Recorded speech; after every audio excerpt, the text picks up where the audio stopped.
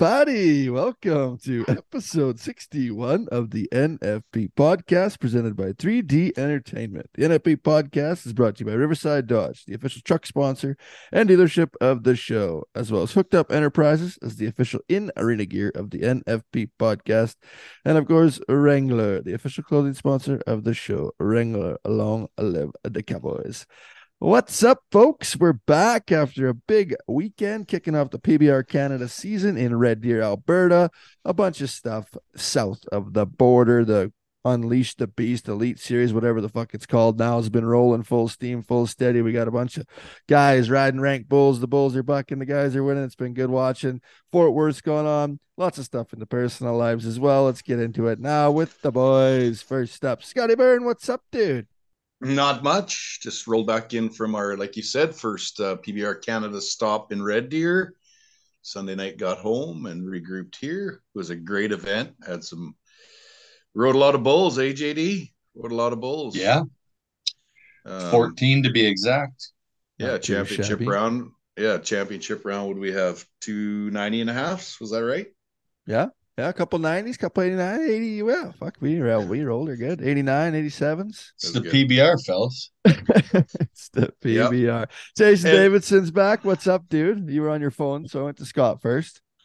No, I actually noticed you've been going to Scott. I guess it's keeping it in the family. Yeah, I understand how that works. But anyway, Scott's picture wasn't on the pod, so I feel like I'm still hanging in there, you know? Yeah. Yeah, we didn't get through that this weekend, guys. I don't know. I don't know what you're bitching about. Your picture's still up there, and mine's not. So hey, it was my idea. I just wanted Tanner to do all the work. That worked out. Here we are, 61 epis later. Yeah, full steam ahead. What's up, Jason? What's been going on other than Red Deer? What have you been doing? You've been rolling, probably just sitting at home, not doing too much. But yeah, you know what? I'm looking for something to do. Well, we got a podcast. Yeah, we had a podcast. Chandler Stevenson, All-Star game.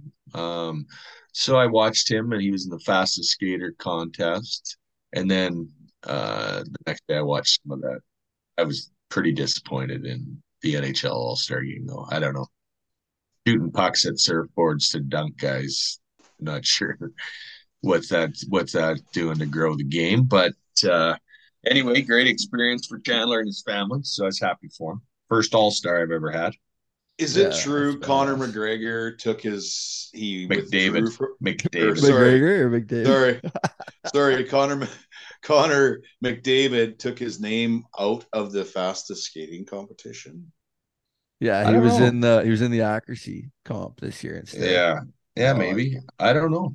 Yeah, you wouldn't want to blow a wheel. You wouldn't want to blow a wheel or something. You know what they need to do? They need to do that competition with a puck on their stick. That I really do. I think that contest should be with a puck on the stick. Yeah, that'd be a little more interesting. It's funny. I think those guys, by the looks of it, they probably just party the whole fucking time and don't really take it serious. It's right. It's more fun and it's for the crowd. Yeah, exactly. And you get to bring your family and whatnot. It was a good. I think Chandler was headed to California for the All-Star break when he got the call. It was like, what do you think I should do? And I'm like, well, you only can be an All-Star once, maybe twice. Who knows? So you better think about it. And he turned around about 20 minutes later and headed back to Vegas to get on his flight to Florida. So. Do they get any bonuses or anything sweet for being an All-Star? Yeah, I think each. Well, they look after you for sure. It's all 5-star first class flight for your family, all that stuff. But I believe they were given $30,000 to each winner in the categories, something like that, 25 or 30 grand maybe. So yeah, it's decent, I guess, but it's still a chance to say you're an All-Star, right? Yeah, pocket change for most of them guys anyway. Well, it is. I would just like to say that the reason I said Conor McGregor and Connor McDavid was just because I thought, they should have them guys tee off at center ice and see what happens. Well, you know what? See McGregor on skate. Hey, you know what? McDavid might do all right. because if McGregor can't skate, all you Yeah. got to do is just stay on your feet. I've Right. I've seen it a few times back in the old, back like when you were a Hornet. I was an Asquith Oiler, so Oh, there we go. yeah, yeah. I watched Jay Fitzpatrick. We all know Fitz. He played in the Western League. He's a tough kid, Fitzpatrick, and there's this guy from Lorburn who is street tough, really tough. A guy, Tyler Thompson tough. And Fitzy just mopped him up. He couldn't skate very well. He wasn't a very good skater. And every time he went to throw a punch, Jay just pull on that shoulder and kind of buckle his knees and a crack right across the chin. It took a few cracks though before Jay got his way with him. But yeah, she was pretty one-sided fight, and I don't think it'd been the same way if it had been with a pair of tennis shoes. I know that. Well, Yeah. that's partly, I was drafted to the East Central Hornets because of my skills, but it was my ice skating fighting ability too. That kept you in that you re-signed. Yeah, that's great. Every year they're like, this guy's an all-round and he's tough as fuck too. So Okay, well, since we're on the topic of hockey, if we get this game going in Edmonton, which we can't release too many details yet to our listeners, but if we get this game going, are you going to be a goalie then? Are you a goaltender? yeah. Oh Yeah. wow. Yes. Okay. Yeah. But That's I mean, good. We found one.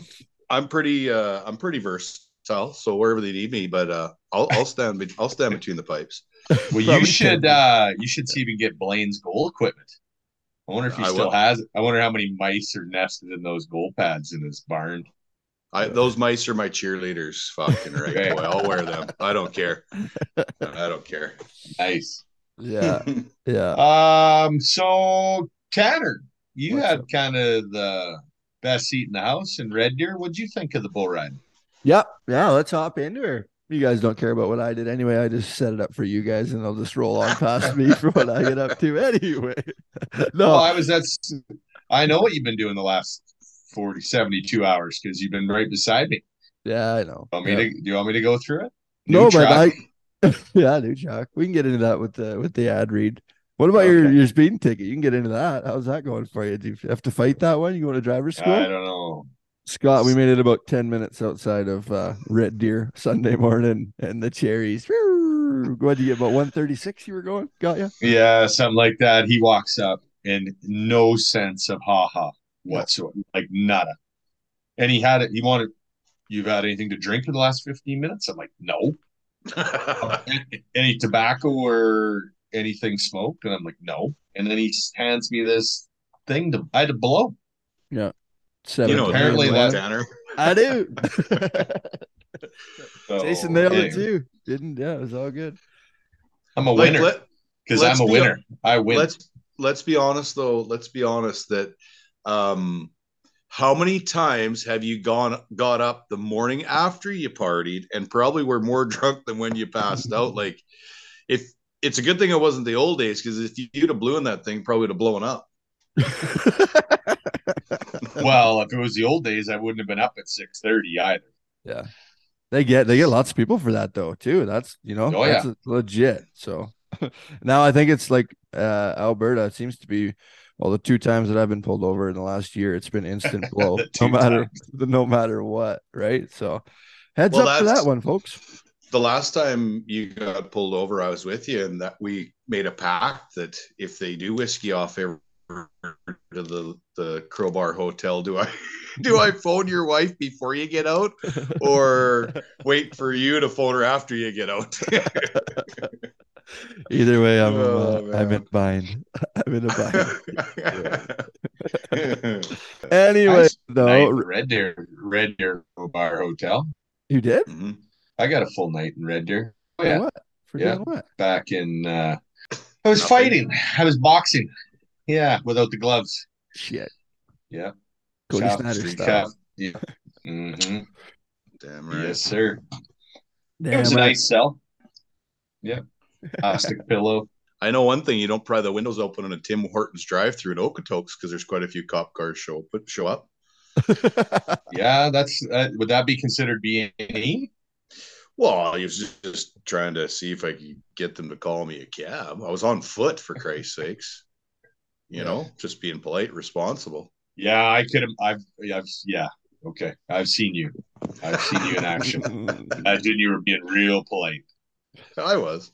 That was speaking of, do I phone your wife or not? Nobody phoned your wife that time. We just bailed you out, and then you were gonna try to keep that one on the down low, and did not. And that, and then I realized that I have so many great friends, and Okay. I figured it would probably beat me home. Yeah. So I figured I would. Was she more mad at you that time than the Morris, Manitoba incident, or the St. T take a chunk out of my chin incident? Oh, those two can never be topped for wife. On the wife mad scale, 10 being the maddest. Morris and St. Tite, where she was flipping out at about a 22.5. You know the ironic thing? I was right there with you both times. I know, man. I know. Shit. Anywho, into the bull riding talk. Moving on. I might be three total. Yeah. Three different times. That was all before 1993, though. Yeah. I've grown up lots. I considered it education. Like I'm a slow learner sometimes, and after the third, I'm done with this place. You can't even collect rewards there like a Marriott. That's the problem. There's no hotel points at the Crowbar Hotel. Ain't never coming back. Alive. Okay, Red Deer. Let's get into it here, fellas. Big kickoff to the PBR Canada Cup Series events. First things first, I think we talk about, like Scott touched on at the start, all of the great bull rides. We rode 10 bulls in the long round, filled the long round, which sometimes is a little bit difficult to do with the bull power. And then going to the short round, we have 290s and 89, one of the best bulls that we had last year in, what's the black bull that Coverchuck rode? Do you guys remember? Langham Kid, with top bull last year. Coverchuck rides him, and he's fourth in that round on that bull. So that just goes to show the short round that we had in Red Deer. So highlighted, Jake Gardner rides Happy Camper, former bull of the year. Coy Robbins goes 90. I think it's his first 90 on a bull called Two Guns. First PBR 90 for sure.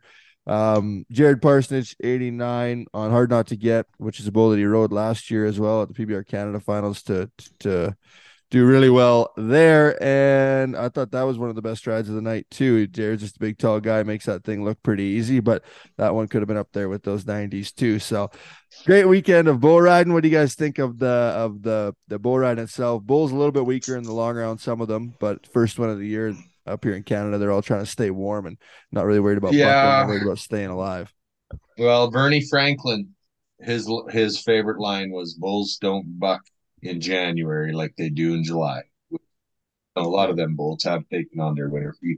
See it in the fall if the weather changes. Like even, but it's just like in Edmonton. Yeah, you know, the bulls take on their winter feed and they get gutty. That's what livestock people call it, that winter gut. So it's, that's one of the reasons why I pulled back on owners. I just wanted those guys to make sure they knew what they had for numbers and work those bulls a bit, exercise them a little bit. But it is what it is. I think overall, though, the crowd, everybody that rode one got back. That's the best part. Aaron had kind of a tough go. Had bad luck on a couple of bulls and had enough after 4. Yeah. So clarify for me, on Aaron's last bull, did he push the challenge button or did someone push it for him? He pushed it. I don't know. I was in arena. Yeah, I was in arena, and he got, what would that have been? His third re-ride or his fourth re-ride? That was his fourth. That was the third re-ride. Yeah. He was about to get on his fourth bull. Yeah.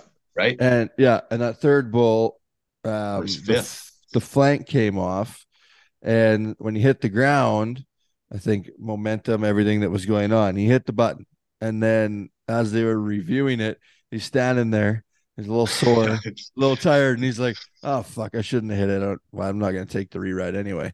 So then they came and they're like, "Yeah, you got a re-ride," and he's like, "No, I actually don't want it." Anyway, so it's just kind of here's the last guy out. There's a lot of shit waiting on it, and whatever was going to go down. The bull was one that he didn't like.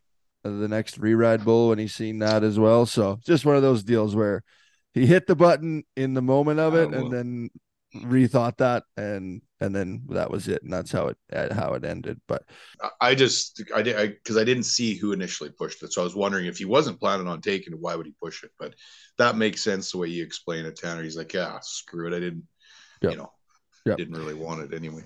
he was done for the day that Yeah. that time there. So Prescott took a good fucking smash. Oh boy. Like, well, we had to touch on that because cover check, like we said, lay him kid, Peacock gets him deep, and up against the fence he goes, and luckily he was okay, but we talk about Justin Trudeau a lot on this podcast, and that was a full on Trudeau blackface when he got up. Not to make light of the fucking of a wreck, but it was pretty fucking funny, I think, for most people. The whites of his eyes, that was it. That's all you could see because his teeth were even black. Well, I know we talk about it, and we all need a little luck in this sport. And if when you watch that back on the replay, all kidding aside, for the amount of time he spent underneath that bull on his back, he is very lucky that he came out of there. That he came out of there with just the black face. I'll tell you that. Yeah, it'd be a little sored up. I'm sure it stepped all over him, but that thing like fucking came with it to the fence, through the fence, and then tried to kind of lay on him for a little while. Too. Yeah. So yeah, tough son. And then he gets up, and we were laughing in the locker room afterwards. It was the after all the NFR escapades and the Rocker Steiner F bombs, and you guys had the camera right on his face. And if you counted them up and doubled them, every F bomb that came out, he's probably about 100,000 in fines right there. Yeah. And ready for a fight with somebody too. Yeah. He was ready to punch somebody. Yeah. It's like the same, like Frank Newsom. I remember when Frank would get run over, same thing. He'd get up and it was like, fucking everybody step back. He's wanting to fight, Yeah. Pisses him off, and they go a little loopy and want to get at her, get even more aggressive. Well, it does. You know what? Getting run down like that, it hurts your, I don't care who you are, when they're knocking you down and you're underneath like that, and pisses you off. It hurts your pride a little bit. And, the only good thing about it was that was a bull and not like one of Lindsay Collier's rank cows and she's dragging her udder all over your face as she goes over. That's even more hard on the pride. But speaking of old cows, you and I ever do Maple Creek together, CCA roadie? Who, you and me? Yeah. Hell yeah. 2 or 3 Did times. you get in between one of them, or was it TJ? He got inside this old cow horn cow. She got him up against, it wasn't you then, eh? No. It was TJ. TJ got him up against the fence and he couldn't get out. She had one horn that really come around and hooked and got TJ in his pads. He always wore hockey Cooperalls, right? Which I don't know why.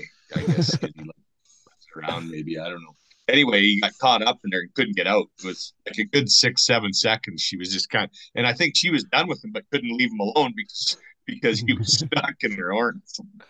I promise you, Scott probably can attest to this because there was lots of the Brahma cows when you were around too, Scott, right? But nowadays at those fucking rodeos, when there's the cow riding, you pack up and you be ready because you get more wrecks with the fucking cow riding than you do in the bull riding. Those things are hot and take things out and mean. I said the last 2 years of my career, I got bumped around and hooked around and front footed more by cows than I did bulls, honestly. And who packs those cows these days? Who owns all the cows for these rodeos now? Moxa Pro Rodeo packs a load of cows, and Dwayne Ashbacker packs a load of cows around. So it's usually one of them two. Where is all the old? Well, there'd be next generation of them. But where's all the X6 cows? Did they sell them, or are they just raising babies now? I think they've just moved away from the steer riding, and just into the breeding business instead of packing those cows around. They just stay at home and make bulls out of them now. Well, you 3 bullfighters sitting here, you will attest to this. When you talk about bulls and how mean they are, and they are, don't get me wrong. But when a cow locks onto you, she ain't quitting until she gets you down. She is not. She's like Reagan when I get home from fucking St. Tite. She's locked in on you, and she is not letting loose till till you're down and out, right? TJ let one knock him down, and Cornac's ask, "Were you fighting?" No, you weren't there. I don't think that. I was bulldogging with Uncle Ryan, and we get there, and TJ hadn't went to bed. I guess we can tell this story now. It's 25 years ago. So he's pretty hummed up when it comes to bull riding time. I think he'd had a couple beer or steer riding time. And he went sliding in there like TJ does to turn a cow back. And the cow come, and he didn't even try and get out of the way. He just hurdled right there. And she bucked around him and mopped him. Like she was just rolling her head on him. And he laid there and didn't even try to get out of the way. Old Stan Weatherly rode up to us. Ryan and I, must have been helping the kids on or something. He goes, "Hey, you two better be handy in the bull riding, or standing by and be ready to be handy in the bull riding. I think he's going to need your help." I believe he got knocked down and mopped around a little bit by Smurf. Yeah.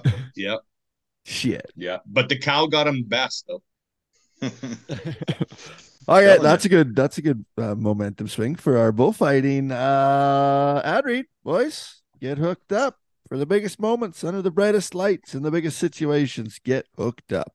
Hooked Up Enterprises is a creative partner for Western sports and beyond, providing customized arena wear for some of rodeo's most elite athletes and state-of-the-art arena wrap display products for some of Western sports' most prestigious events. They are the official in-arena gear of the NFP podcast. Find out more at www.get-hookedup.com or follow them on Facebook, Instagram, and TikTok. Stand up, stand out, and stay hooked. And remember, I keep forgetting to bring this up, but use the code NFP for a discount. I think it's 10%, but don't quote me on that, but it's definitely a discount. So go check them out. Talk to the boys and get hooked up. They'll hook you up good. Crowd-wise, Jason, it looked like we had a banger of a crowd. Great event. Police was fired up. Everybody was rocking and rolling.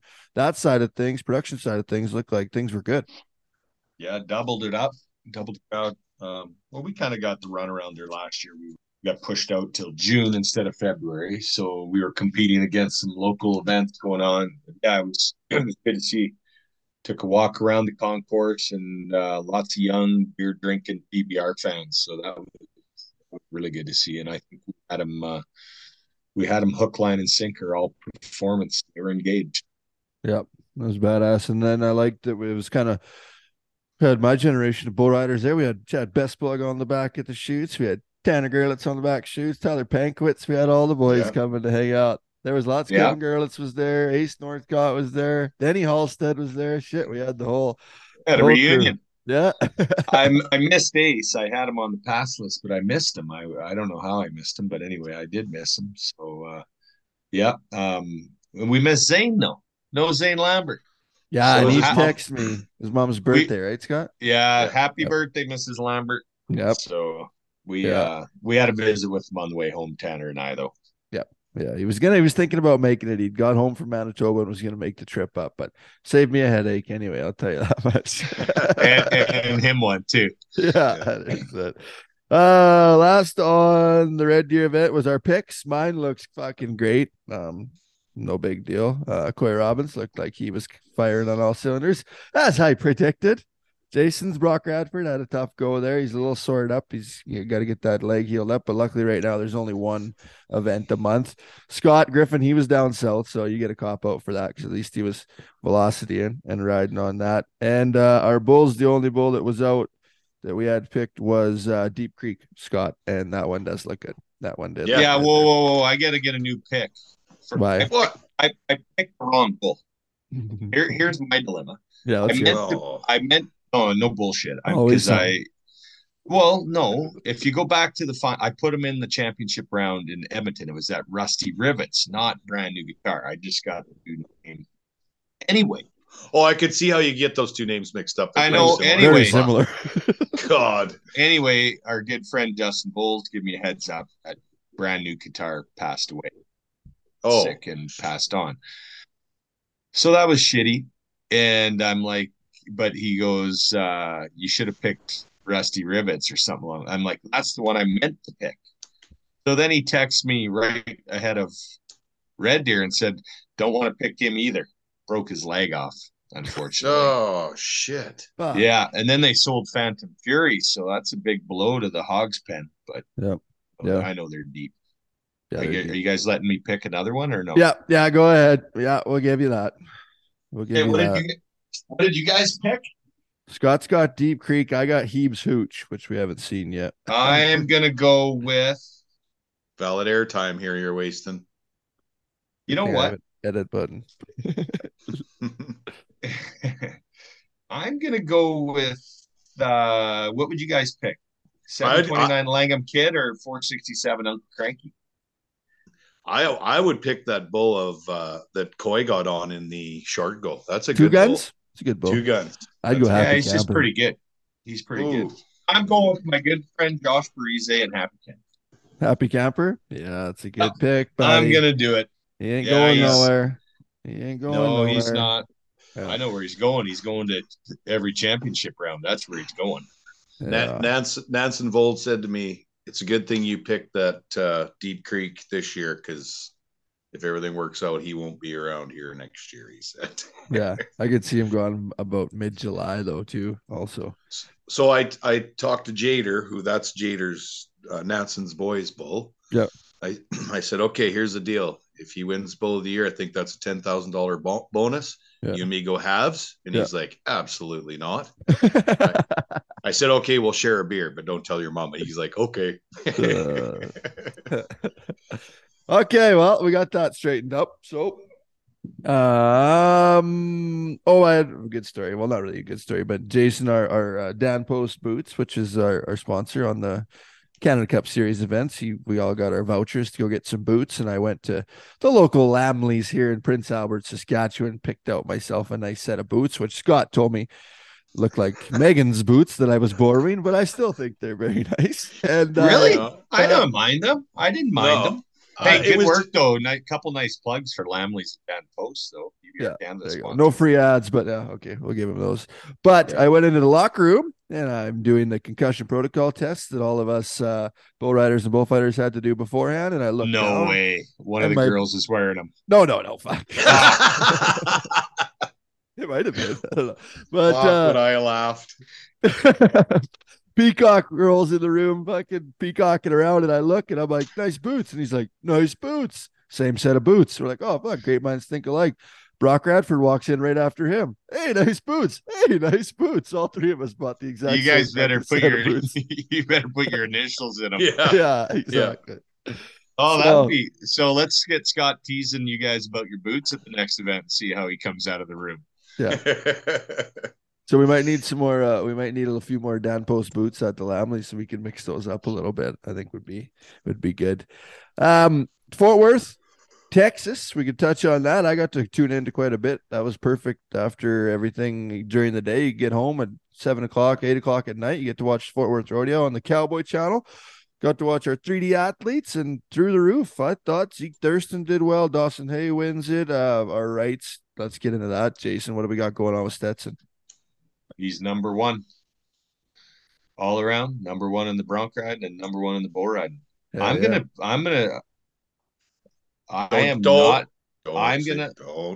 will not be surprised if that does not change. He stays there. Yeah. He looks fucking good right now. Holy, he's already bronc riding. That one bronc ride on that black and white paint. Holy, just styling him out. I don't even know how to describe it. He's just a freak at it, you know. He's already got twice as much money to date right now. He's got 80,000 than he did a year ago. And what? Wow. Fort Worth's like the second rodeo of the year. He's only been to 2 rodeos. Yeah, not bad. No. Yeah, he rides him good, so that's pretty cool to see. And speaking of Jordan 3D Hansen, athletes, we got to throw in there. Yeah, unfortunate. Yeah, that's too bad.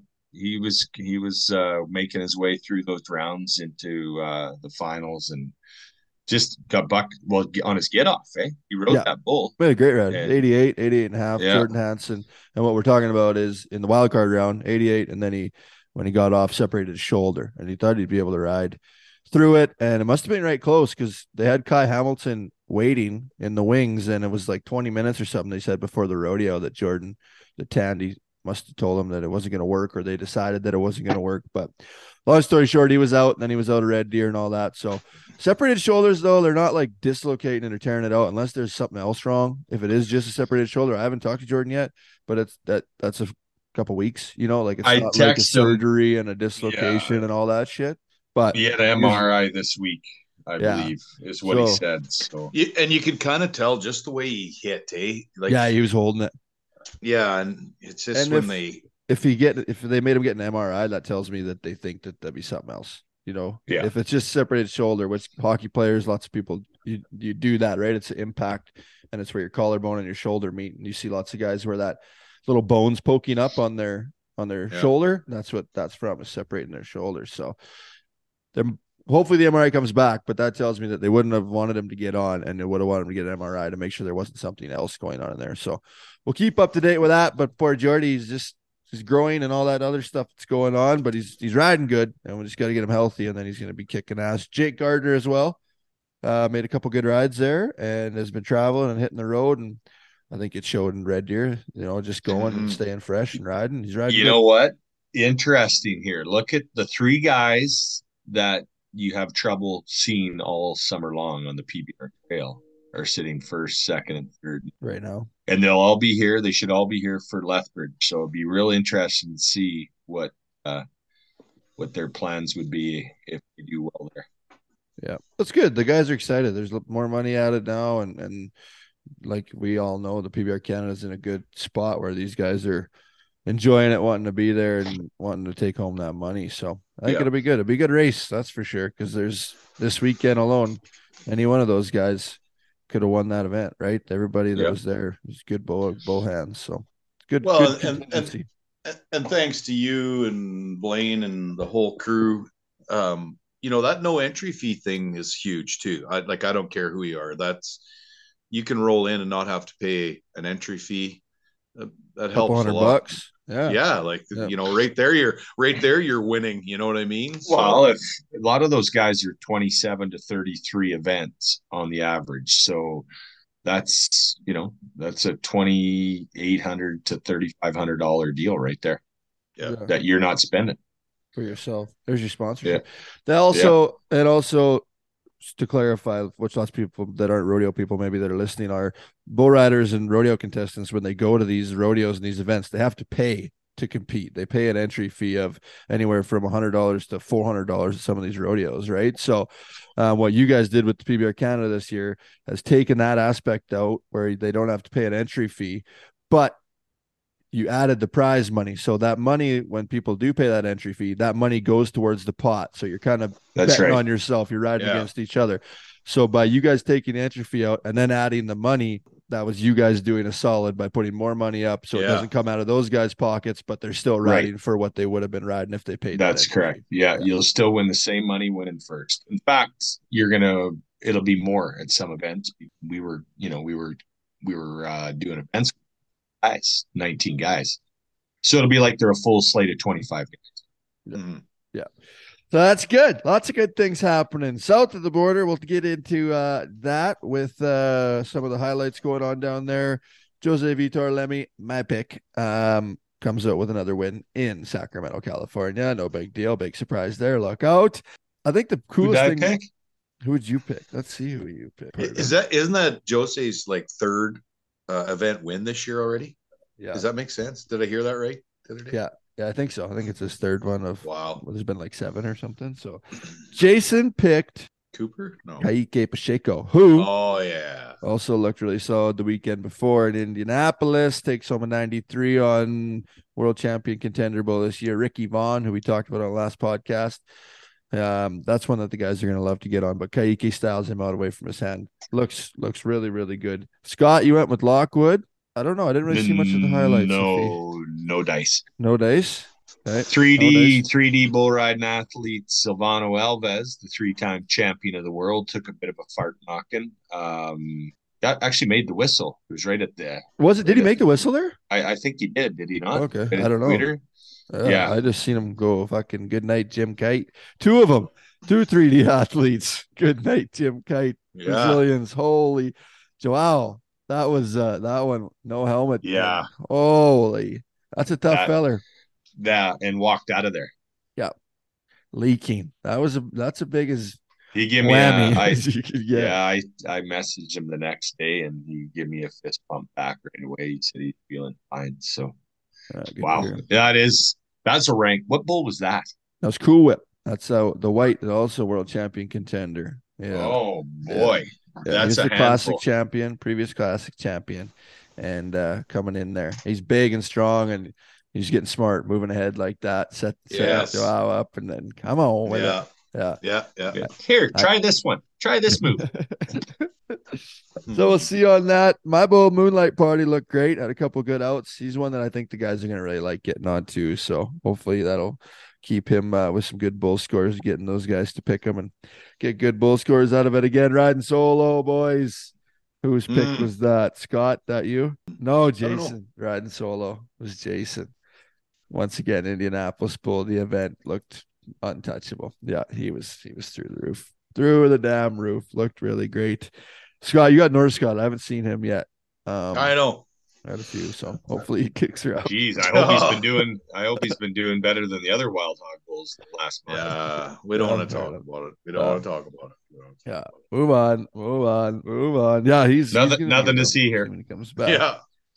Andrew Alvidrez, I think, has been the biggest story. Keyshawn Whitehorse steps up again the last 2 weekends. He was kind of on the cut line and then moved himself up into the top 15 again. So great to see Kevin back where he belongs. It's kind of that first start of the year. It's always a stressful time of year for the guys because you're trying to get those world points, and you got to kind of draw the right ones and have everything come together because you only have, I don't even know what it is anymore. It used to be 5 opportunities, 5 events to stay on tour for the rest of the year. Or you were going back to the velocities and starting from scratch? So big time of year, stressful time of year. Do your job, get those points gathered up, and then get up to that world championship race. So I know that'd be a relief for Keyshawn to get back in that top 15, back where he belongs and rolling. But Andrew Alvidrez, man, he wins 2 events this year, and then, like I talked about on the last one, you see some guys that do good and then they kind of taper off.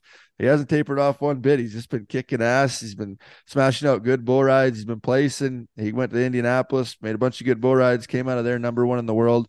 I'm guessing Jose is going to move in front of him now after last weekend. But pretty cool to see this guy stepping up and having a career year right now. Yep. You know who else looked good on the weekend in Red Deer? We didn't touch on Coverchuck. Number 2 man really in Canada good right now.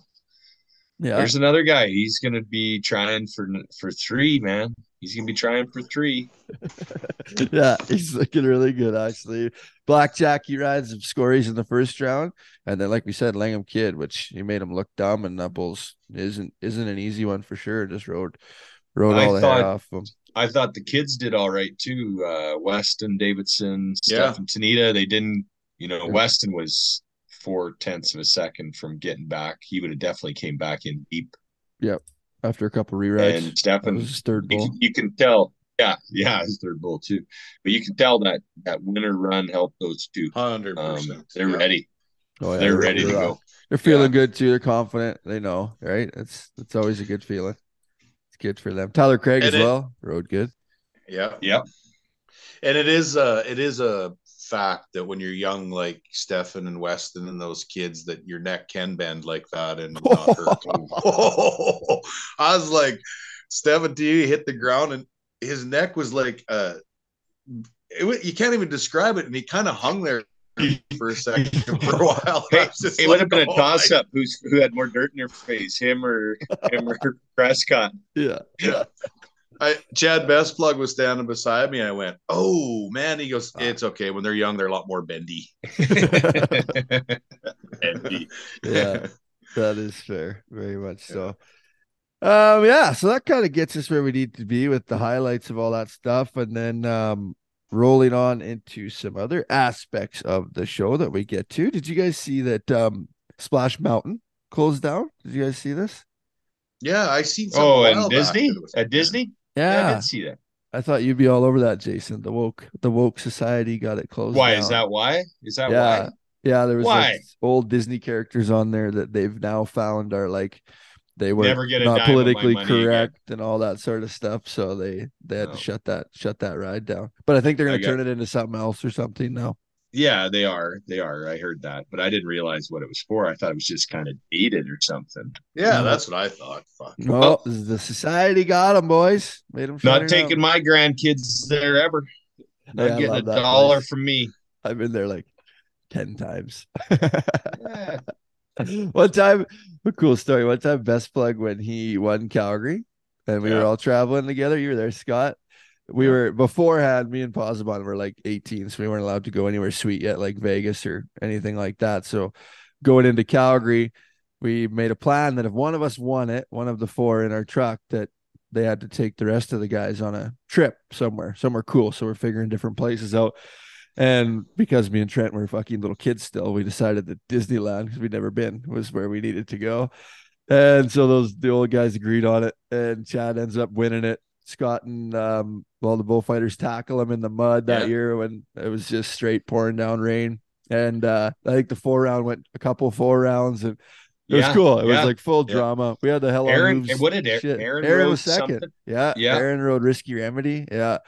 And he goes on the stage and we didn't even really know if he remembered it, right? Because there was so much stuff going on throughout that hour when he won it. And he goes on the stage and they do the interview with him and they ask him what he's going to do with all of his money. And he said, well, me and my friends are going to Disneyland.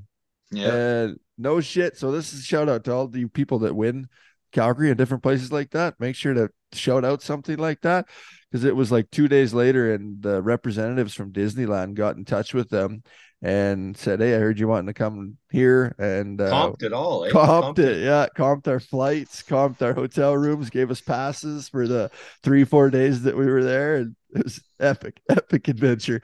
Tyler didn't come. He was pretty old, so it was just me and Chad and Fozabon that ended up Did you doing it. guys make Chad take you on a holiday that actually cost him some money? No, we were good with that. We were okay with that. Okay, well, maybe we should talk to him because Yeah. he still owes you one. Yeah, Yeah, that's maybe fair. Didn't even think and of that. maybe your co-host from the NFP podcast now. Yeah, full That'd crew. be nice. That'd Yeah. be Hey, nice. Scott, what do you think about that? Well, I'm all in. They better open up Splash Mountain. No, we're not going there. We're all old enough to go to Vegas. Oh, okay. Yeah, we're old enough for Vegas. Great. now. Another time. Yeah. Twyla, yeah, I got to zip to Vegas. Just a 2-night trip. Boys trip. Yeah. Yeah, but you're not even taking a suitcase. We'll need one. Well, Me and Best Plug you're went to talking to Vegas Twilight. once, You may too. as well phone. You better phone Reagan while you're talking to Twyla for me too. That'd be great. Yeah. If you wouldn't mind. No Vegas stories. Family show. Family show, Right. family show. Okay, and then kind of you never want to have to touch on things, but it's part of our Western lifestyle and it's news, and you never want to talk about people passing away.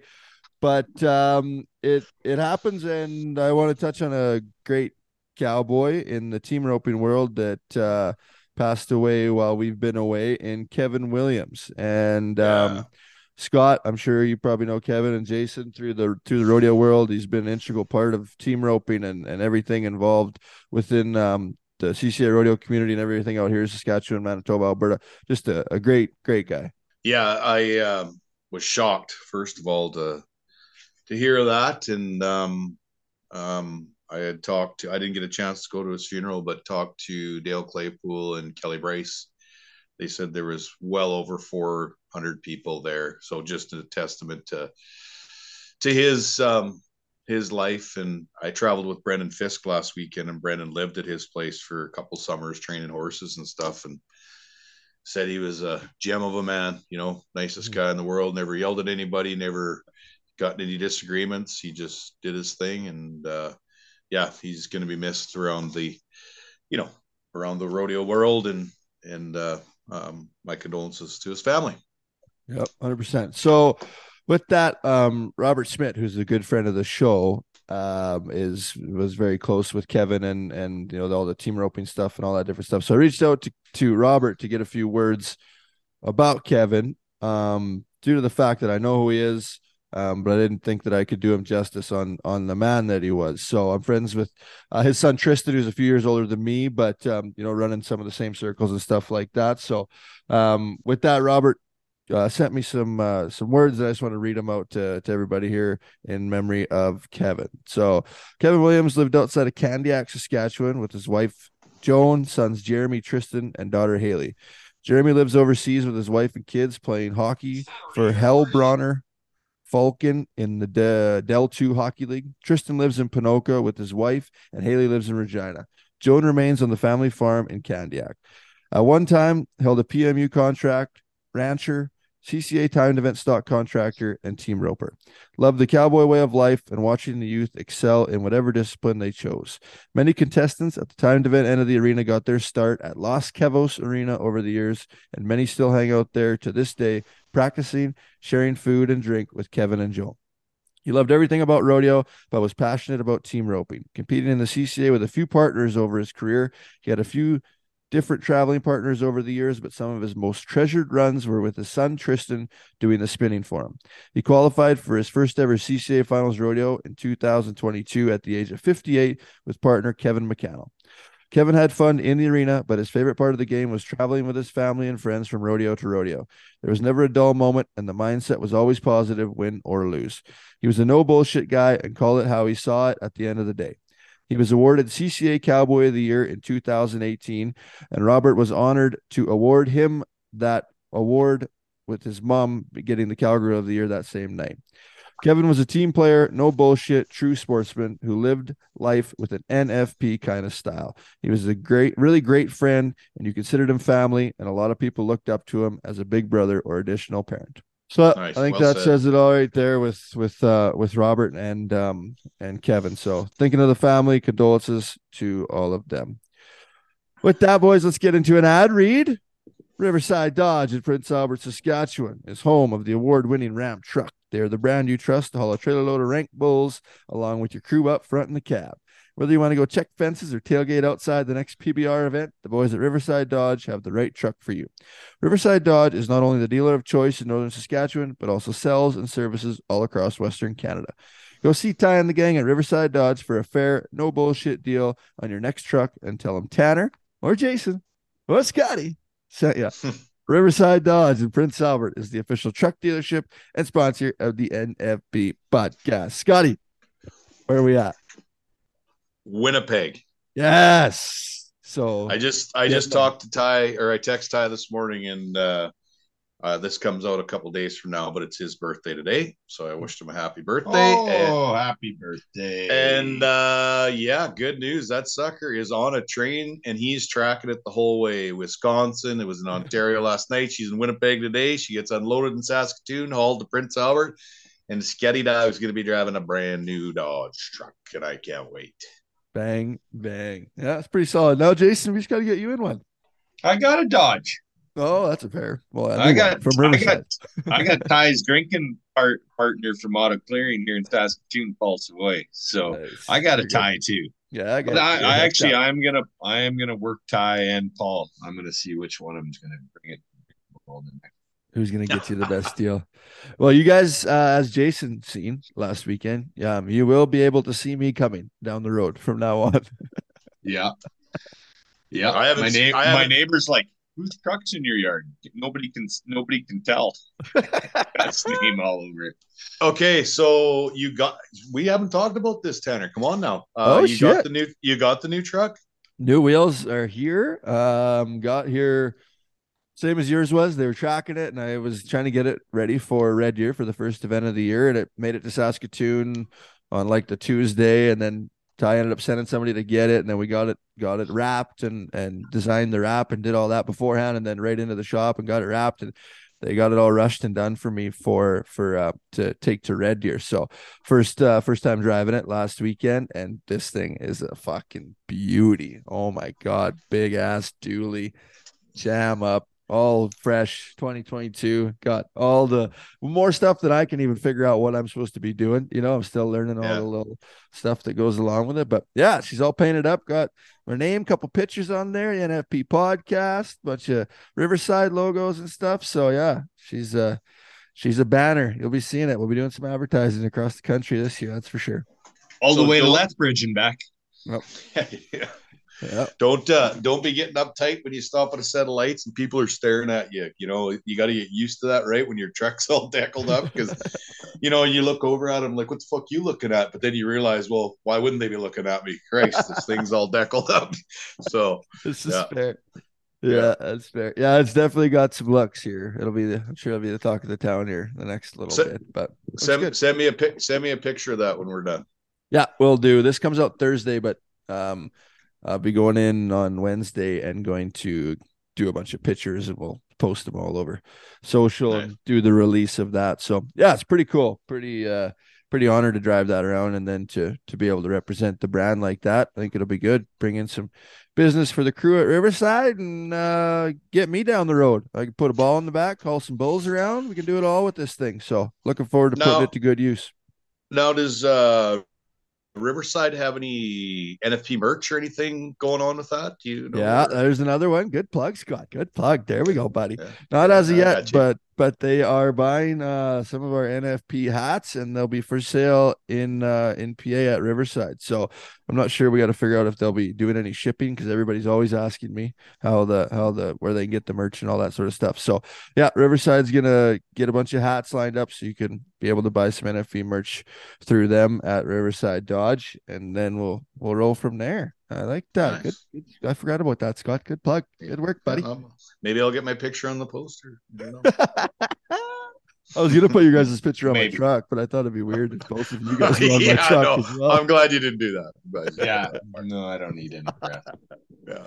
I won't be able to Good, do man. anything stupid anymore. Everybody knows exactly who it is. So yeah, All right. step it up.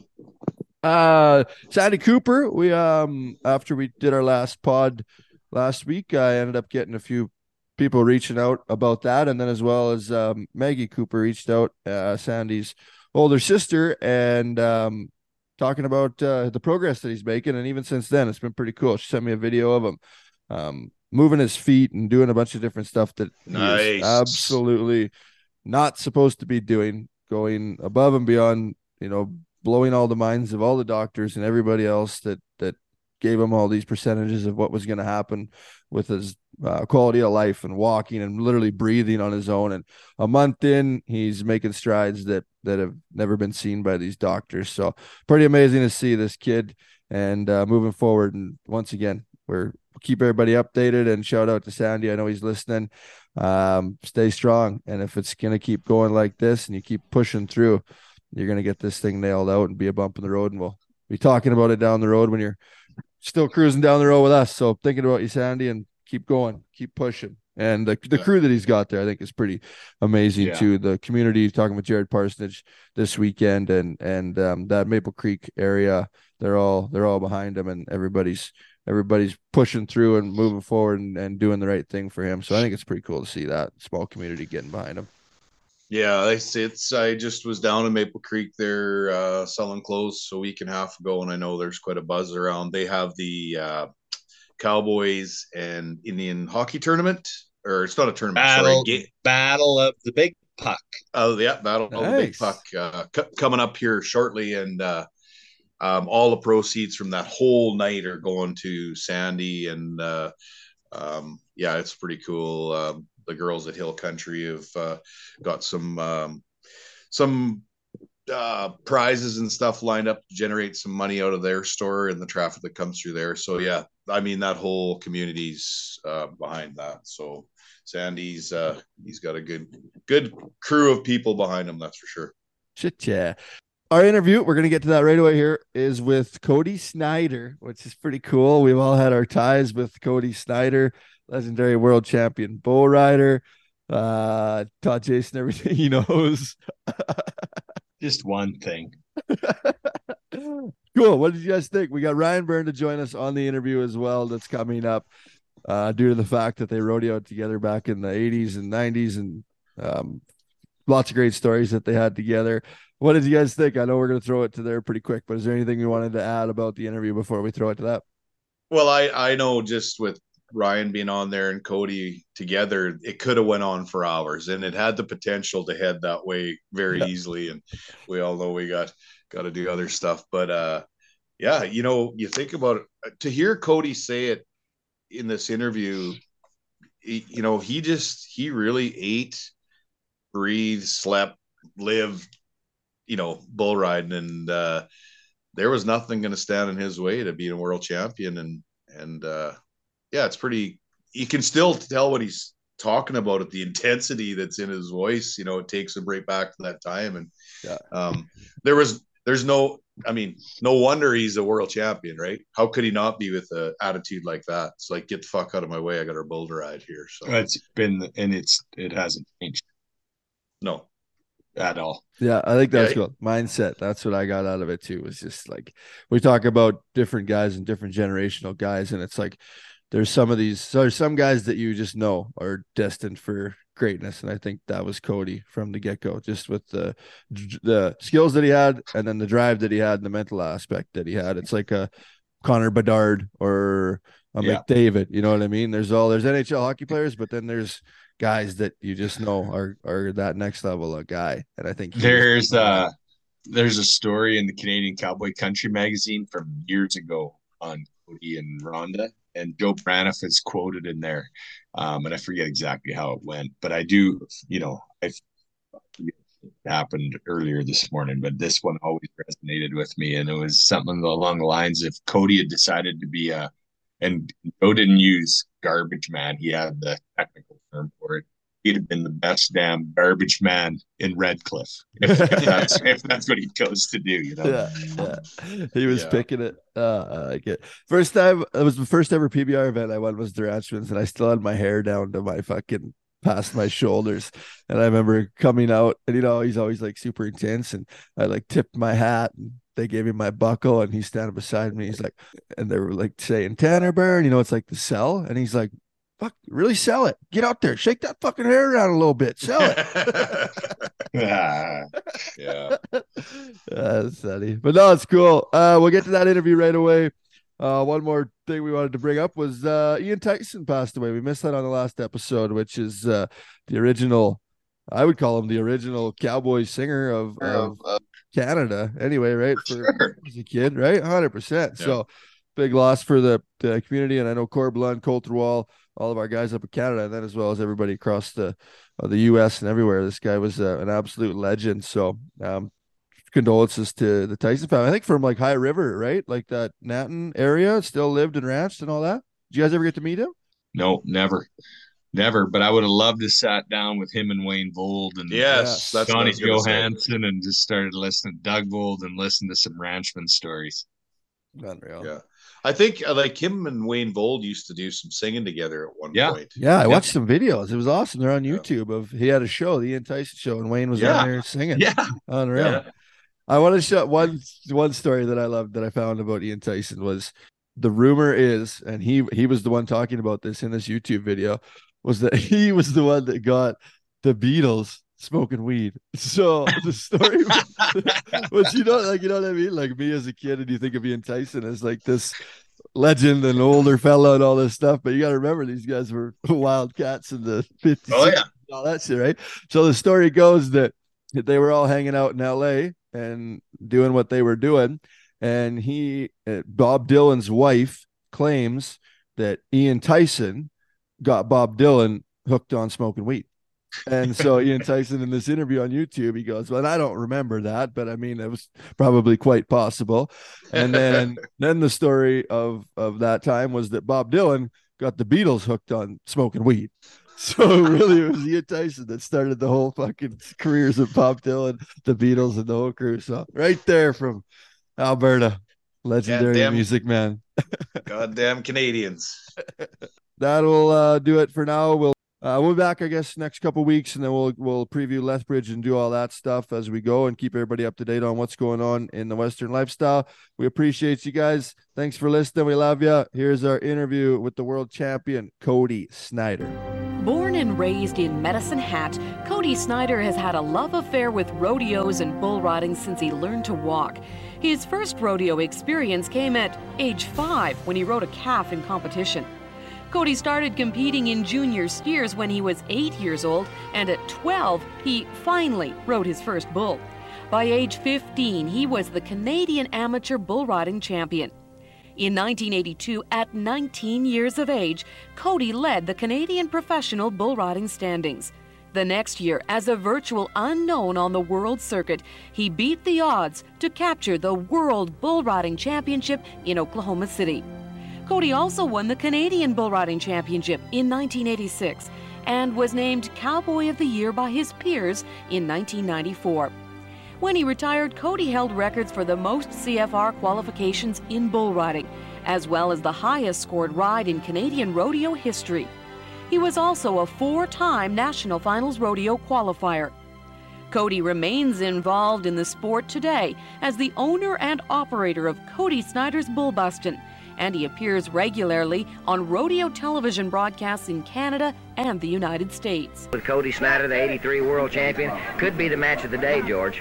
Here we go, the start of Super Bowl VII. The young man who from Canada became the first ever Canadian world champion matched up against Savage 7. Cody Snyder is a guy that I can say, as I've watched him since he's been a kid in Canada, has never been lucky.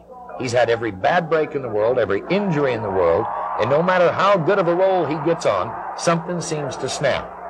This is the kind of a guy that deserves the gold buckle, and he has, well, enthused and entertained millions of people. He is definitely a hero. Our guest today is the first ever Canadian to win the Bull Riding World Championship in 1983, a 4-time NFR qualifier, a Canadian champion, a PBR Ring of Honor inductee, a bull riding event producer, a color commentator, and most recently, a Bull Riding Hall of Fame inductee. It's the legend, Cody Snyder. Cody, how we doing today? Doing good, man. How are you? Good, good. What's going on? Do you like that intro? A little bump there for you? See how that goes? Yeah, I can't even remember all that stuff. I can only remember the last one now, but no, it's good. Good. So what's been going on in your world now? I know the Hall of Fame came up. We're going to get into that stuff too, but obviously your event at the Gray Oak Casino keeps you busy all year round trying to plan that and whatnot, as well as the oil and gas industry. What's new in your world? It's kind of it, man. It's just we've kind of created a monster. I actually had a big meeting at the Gray Eagle with the production team stuff there this morning, and there's things are rolling. We haven't got much left. It's that bull ride's doing good, and oil and gas is good. I mean, things kind of came back a little bit here, and it's good. And it's not only good for what I do. I've been got involved in it, a long time ago, but it's a big part of what we do with our bull rides with sponsorship and ticket buyers and that. So it's really good, and to have it come back and what it does for the bull riding and rodeo business is really good. Yeah, it all kind of flows in together, right? Talk about the bull riding itself, though, right? So it started at the Ranchmans. Now you're at the Gray Eagle. It kind of kicks off the Calgary Stampede as well, and it's kind of built a body of its own. That event, one of the prestigious events through the year in Canada, and that's kind of your main focus with bull riding events. So when you first started it, did you think it would get to the level that it's at right now?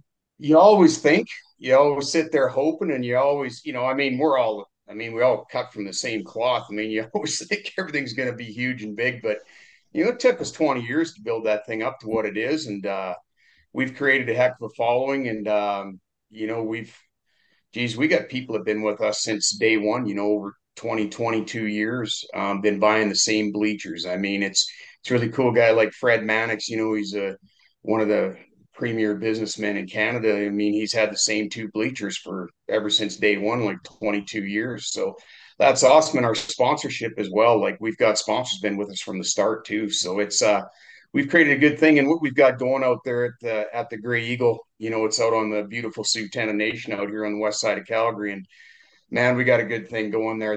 They're behind us 100%, and the nation's behind us. And we've got a really good relationship there and a long-term deal with them. And we just keep on growing, keep on building, and turning it into to what I guess I've always imagined. You always wanted to have one that was big and bold and had a lot of traction, and that's what we've got going there now. And it's a lot of fun, and it's Rhonda and I still, we started this business in 1993, and now our 2 girls, Jordan and Reese, are involved and help us along the way as well. Ticketing, and Jordan, she's in finance at Scotiabank, and so she handles a bunch of that ticketing on the side. And then Reese is a hospitality management major, so she's got a wedding business going and stuff. So she helps with everything that goes on in that in the Yeah. after party. So it's good. It's awesome to have a family involved like that. Hey, Cody, take our listeners back to the first one at the Ranchmans. Was it just one performance, and how many people compared to where you're at today? Yeah, geez. Yeah, that There was was not a that was lot of just a space there. dream. I mean, There's not a lot of space there at the Ranchmans. zero space. We didn't work in feet. We worked in inches, and right till the last bitter time, we worked in inches there. Harris came to me with this kind of brainwave idea. Said, can you think we could put a bull riding on in that parking lot over there? And I'm like, hell yeah, I can. And that was just the attitude, and that's how you were. I mean, you've been through it, Jason. I mean, you've done bull rides. Somebody throws an idea, you're not going to turn it down, so you just get at it. And and it was crazy. I went and we got everything donated, right? And I from day one, I said, but I told Harris, I said, if you want to have success and longevity in this city with an event, you need to get charity involved. And that's just the way this place rolls with oil and gas. I've been dealing with these guys a long time, a lot of great friends in the oil and gas business. And to get that big support and to get that community involved and behind you and get all these oil and gas guys, you got to give something back to this community. And that was not an easy task. Let me say that, to convince Harris of that. But we, from day one, we did that. And we, that first year we raised $395,000, and that was through cash and gifts in kind. They were starting a new kids center out west of Calgary, out by Cochrane, and we got all of the concrete donated, all of the building donated. I mean, the electrical donated. Burnco and Westburn donated electrical. It was crazy how nuts it went. And that was a Wednesday. I got all the buck and shoots and everything donated from the Okotoks Ag Society, and I got Mullen to donate the trucking. So we went out in there. That the whole rodeo setup was out here north of Okotoks, set up on a guy's ranch, and they put it in behind his in behind his barn. It was all full of weeds and everything because it'd been sitting there from the year before. And we drag all that stuff out of there and set up, and we did that for years and years and years. And just it was kind of hard work and kind of the determination to get that thing done. And first year we probably sold, we had a couple thousand seats, and we sold maybe 1,000, and then it got 1,500, and then built. And Harris was very smart with that as well. He didn't want to go too fast, and we just stayed at it and stayed the course. And 4 or 5 years later, we sold out that Wednesday, and then we kept it. We stayed at that, sold out for a couple of years, and then we added another day. Then we added the Tuesday, and then we built on the Tuesday and got it built up. And then I got the opportunity in 2014, because we always had those bleachers from the city of Calgary, and we could never get the bleachers because they used them on the parade route. So we had to have those bleachers out of there on the Thursday, so for the parade route for Friday, just kick off the Stampede. Well, they put in these new stipulations and guidelines that those bleachers never didn't meet the standards anymore. So I heard that, and this was about the middle of May, and I says, really? Well, we need to have another day. And this was the middle of May, and the bull ride's a month and a half away, and Harris says, we can't. I said, we can do it. Damn right. So I just got around Sheldon Kennedy, and the Child Advocacy Center got kicked off. And I'm like, so I had the perfect charity. He had a huge following in the city. And, I was downtown like I am now, and I was downtown all the time, and I was around all the sponsors. So we got sponsors, and we just rolled with it. And all of a sudden, 2 years later, we sold out all 3 performances. And then all hell kind of broke loose there, and Harris passed away, and, new owner, and things didn't work out there. And so we moved it over to the Gray Eagle. And, as we talked about, man, that thing's sure grown into something really good now. It's a big event. Well, and it looks, you guys have done a great job on that setup and how it looked. When you pull in there, you're somewhere. And you mentioned Reese. I walked through last year what she does inside there. Like, those sponsors they feel like they're part of something in there. That's a tremendous venue for sure. And it allows you that space that you need. You're not measuring shit by inches, right? Yeah, that was the problem, Jason. I mean, you were at the Ranchers. Heck, I think you fought bulls there probably, I'm sure. I mean, that thing was there for 20 years, and we're always there was never enough room. I mean, we just if we like I said, we were doing it in inches, and but we had 2,200 people or 2,100 people there, and then when the bull riding was over, well, the tent only held 800. So what are you going to do? So when people couldn't get in, and so I can give you a good one guy, Grant Production Services, and Grant came to me and he said, he big sponsor. This is about 2016. Plus, he did a $15,000 donation to the Sheldon Kennedy Child Advocacy Center, and a big supporter. He said, he says, I got a big problem. And I knew what was coming. This don't sound very good. You don't want to hear that from one of your big sponsors. He says, I love your event. He bought 100 as part of his sponsorship deal, 150 tickets, brings all these people. He says, I got a big problem. He said, the bull riding's over. And he says, and I can get 10 people in that tent. I got to send the other 140 home. He says, how do I do that? He said, this is making me look really bad. So that was the thing, some of the stuff that we were up against, right? We just didn't have enough room. And with this, where we're at now is the beauty of it. We get 2,600 to 3,000 people out there.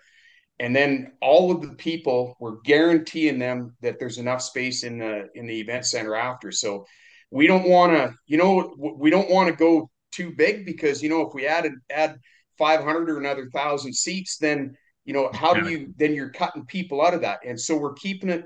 We're trying to, well, if anything, we'll add another day, but we're not going to do that now. We're going to stay within where we're at. We've got 4 performances of. I mean, we have got no tickets left. We've got a little bit of sponsorship opportunity left. I mean, that thing is jammed right full.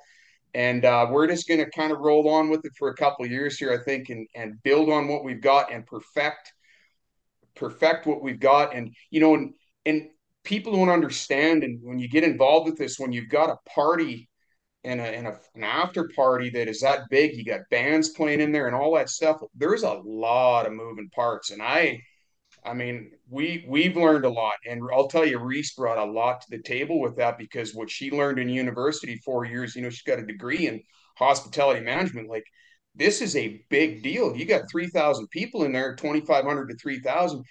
Everybody's got to get food, and everybody has got to get watered, man. They like to get fed and watered, and if you don't deliver that, you got to get it to them fast and efficient.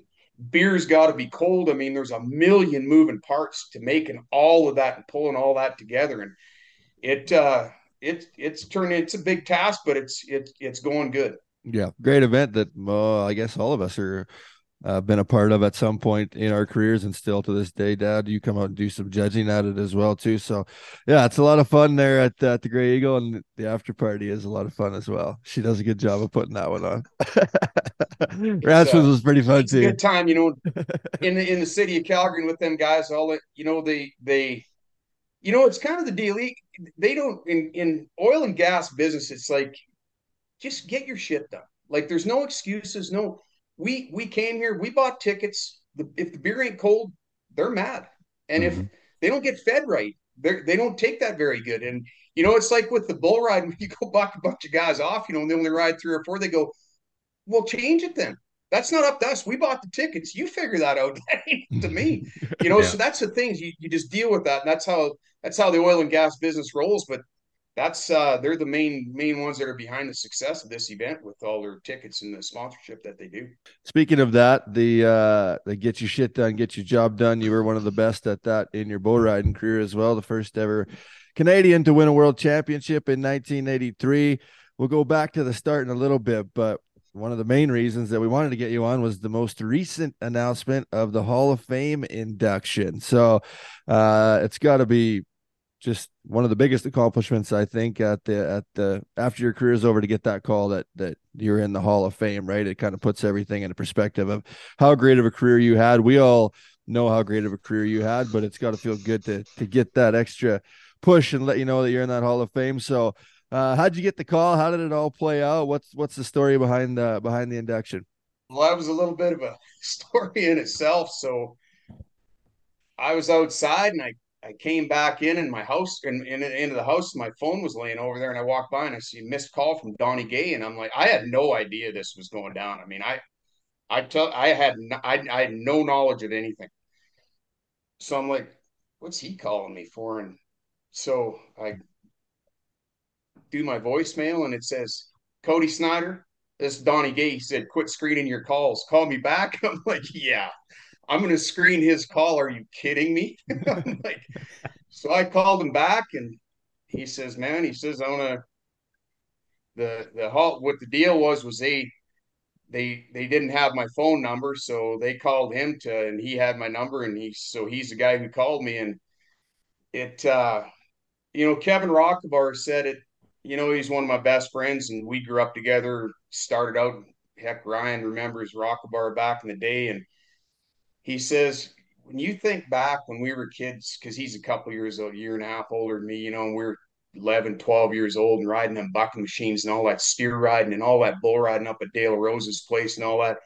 He said, you ever imagine that you would get a call from Donnie Gay telling you you're going into the Bull Riding Hall of Fame? And it really put it into perspective. I mean, are you kidding me? Like, he was our hero. I mean, my heroes was Donnie Gay and John Dodds, but especially Donnie when we were young, and he was kicking ass and he had that long hair and all that, man. And so he's 10 years older than me. So I'm 12 years old. He's 22, 23. And, he's winning the world and he's the rock star. And I mean, we emulate Donnie Gay.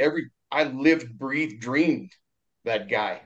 And then to have that, it was really cool. It was kind of surreal to get that call. It was pretty cool.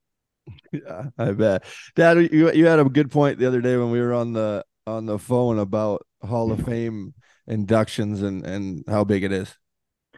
Well, I think first of all, congratulations, Cody. It's well deserved. Thanks, Ryan. Appreciate it. I think the biggest thing that I got out of it, and I'm very excited for you, was that in the long run, you're reborn again, and in the way that people know you. They know Cody Snyder won the world in '83. They know Cody Snyder puts on great bull ridings, but lots of them, like our old fans, are dead, man. But a lot of these young guys, they know you won the world, but now with this Hall of Fame thing and everything else, you're getting to tell your story of your younger days and you're riding bulls and rank bulls, and that's what I'm proudest of. Is that for you? Yeah, thanks. And I you get emotional over it. Like Donnie said to me, he says, I'm going to tell you something. He said, this is the biggest one. He says, in my opinion, and who else's opinion would you take? I mean, he's the GOAT. There's nobody else who's won more than him. He said, of any Hall of Fame, anything else you can be in, he said, this is the one that's voted on by your peers. Mm-hmm, this is the guys who are in there. This is the other guys. And they voted and said that you're worthy to be in there. And that meant probably, more coming from coming from him, and I texted him back and I says, man, thanks for that, that call and what it meant. And he says, man, you earned it. He said that's you, yeah, for what you did and who you are. And, that means a lot. And like you said, Ryan, to be able to sit back now and, talking to Rockabar and Dale and Slew Water and talking to you, I mean, it does. It puts it all into perspective that it's pretty cool. And to be able to keep on carrying on and be able to tell that story is it's pretty surreal. Yeah, it's awesome, man. Ryan, you say that just to add to that, you guys are both around our generation, or well, not my generation, the generation of bull riders right now, and I don't think they have any idea what kind of stories and what you guys did to pave the way. Ryan in your profession, Cody in yours. I don't think they get it. Like I got to be a part of. So did Scott. Tanner's obviously a different generation. But we got to just be around you guys. Obviously, Scott's your nephew, Ryan, and Scott got to work for Cody. But we got to just, be a part of what you guys were doing, and it rubbed off. And we got to sit around and have a beer and listen to the stories. And I feel bad for these younger guys right now because I don't think they get that. They don't understand that. And I hope like this induction here for you, Cody. We're in the same business. We're trying to produce bull riders and bull riders that want to win. because there's a difference. Curtis Lesician always he said something one time about hockey players. You want to be a player, or do you just want to play hockey? Because there's a difference, and I think you can say that in the bull riding sport, right? So I hope those guys see this opportunity or what you've accomplished and set some goals like that, because we are setting the stage for them and we're giving them that opportunity. Sometimes, and more times than not, it doesn't feel like they're taking advantage of it. And that's the disappointing part in sports now, or I don't know if it's the woke culture we're living in or what, but they've, I'm extremely fortunate, and I know Scott can probably say the same thing because he's the same age as me. We got to grow up around you two guys and listen to the shit and I wish we could have been. It wasn't shit, man. It was gospel. It was fucking gospel. No, serious. I mean that. I'd like to get your, what you think on that too, Cody.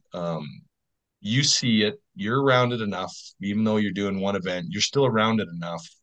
I don't think these guys are taking a whole opportunity that they have right now. How much money is being thrown around? Like, what are you adding this year? You're gonna have $100,000 added there in 4 days, and we'll be looking for bull riders. It blows my mind. Yeah, but when you think about it, I ate, slept, dreamed bull riding. That was everything. That was it.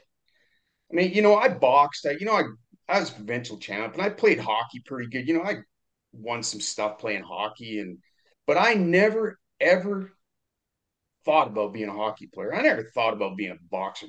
When I was boxing, it was so that I could ride bulls better. And hockey. I played hockey in school, and it was for getting in shape, and you work at it's so I could ride bulls. That's all I wanted to do. And I'd go. Ryan was around. You can ask. We go to the practice pen, get on 6, 7 bulls. I mean, I remember going out to Ellen Gerlitz's one time to a big jackpot bull riding deal out there, and everybody was done, and they had a 2-header and stuff, and he had 3 bulls sitting in the chutes, and nobody. So I got on all 3 of them, and that was just the way it was, and that was because I wanted to. How do you get better? It's reps, man. It's at the time, I never thought about the 10,000 reps that you talk about that you need to get to there, before things slow down for you and you hit and it gets rolling. I mean, it was at the time, it was just, I just wanted to ride everything that moved, and I didn't care where it was. And, you hear stories like Rockabar talks about Donnie Gay getting on, being down at Fort McLeod at the rodeo, and Reg had had one fighting bull and a couple others in there, and Donnie says, "Reg, can I go get?" He'd go get on all 3 of them, and he just got done getting that. But that's what it takes, and bull riding's hard. Bull riding's tough, and you gotta gut it out. It's not an easy sport, and it never has been and never will be. But to me, what I for the life of me can't understand how guys, if you're gonna do it and ride bulls for a living, go do it. Yep. I don't care where you're going. If you're going PBR or you're going PRCA, get down there and get amongst them. Get in it. You can't fight the storm if you're fighting against it. Get in amongst them. How are you going to go beat those guys if you're not down there trying to beat them? And and everybody, I remember us, you go down there, and it was like, Texans and then would come up to Canada, and oh geez, the Texans here, he better let him win something. And Canadian, it could be down there. Ryan seen this. What's that stupid Canadian doing down here? He can't beat us Texans. Exactly. Like, yeah, stick that up. That was the attitude that you had to have, and that was like me and Rockabar and Slewwater and Dale, and there's been a ton of guys. I mean, Donnie Johansson and Bob Roberts. Guys, where'd we come from? We all came from you. You showed up and you rode bulls, and that's what you did for a living. And I get it. Granted, things have changed, but still, the guys that ride bulls and they think about it 24/7, and you work out, and everything you do is leading towards being a better bull rider, being, getting in better shape so you don't get hurt. All of that stuff is all part of it. Yeah. That 10,000 reps, just for our listeners, if you haven't read the book, it's The Outliers. I'm sure that's what you're talking about. Did you read that book? Yeah, and I just take that, Jason, and when you look at other sports, I mean, it's in all sports, I remember, and I never really thought a lot about it, but back, I might have told you, and I'm sure maybe you've heard this, but about 15 years ago, Cal Clutterbuck, or 10 years, whenever Cal Clutterbuck was on with Kelly Rudy, I think, and somebody else on After Hours on CBC or whatever after the game, and he said, when did you see your career change? He said, when it slowed down. He says, I remember the play. He said, it was weird. It just, and that was, this is 5 years into his NHL career. He's still, and when it slowed down, that's when he excelled. And then all of a sudden he gets a C on his jersey because he's a better player. And I remember Bob Robertson tells me, and he remembers it. And I remember it clear as day too, when it slowed down for me. I got my card when I was 16. I was young, and I didn't draw. I was winning a little bit here and a little bit there, and I was getting bucked off of some I never should have and everything. And where it happened for me was we were at those Eastern Canadian rodeos. They were in Charlottetown, St. John's, and Halifax, or no, Moncton, New Brunswick. This is back in 1981. And I had a bull, Ryan would remember him, Convoy in Northcott's. He was a Simmental bull, and he'd go out there a couple, and he would back up like Simmentals did, come underneath himself, and he was in the rank pen at the CFR and stuff, and turn back to the left. He went out there, and I have Convoy, and he goes out there too, and he just hits and backs up, and Robertson says he just kind of turned away because he says, and all of a sudden, he just turned away. It's going to get ugly. Out, sat up, sticks it on it, win the round, and I'm telling you, my whole life changed right there, and I'll never forget it. Bob Roberts, and it's funny that another guy he's brought that up. He's seen it, he remembers it, and that's where it changed. And then from then on, I mean, then everything got slowed down and got a lot easier. And all of a sudden, when you start winning, man, you can just rock and roll and get at it because nothing can go wrong. It's a crazy feeling. Jason, I think on what you brought up too about the different guys, I think it's generational too. And there is guys within every generation that go to that next level, do eat, sleep, and breathe it, like Cody and the generation after that. There's always a few guys that have what it takes to do that as well, mentally, physically, and the drive to go, right? But that's what separates the guys, and like Cody on this podcast, why he's a world champion, why he's a Hall of Famer, because he found that next level and had that drive to do it. You're not going to get that with 30 guys, right? You're going to get that out of 3 to 4 guys. And it's about finding that within your career of wanting to do that and wanting to go, I think. And I like, Cody, the story. I don't know if this is true or not, but you talk about that 16 years old and then wanting to hit the trail and it changing and getting slower. But is it true that to go to the CCA finals the one year that you had to get in a fight with your teacher and quit school? Yeah. So that was 1979. That was the first year of the CCA finals. So, I mean, I made the finals in the steer riding and the bull riding.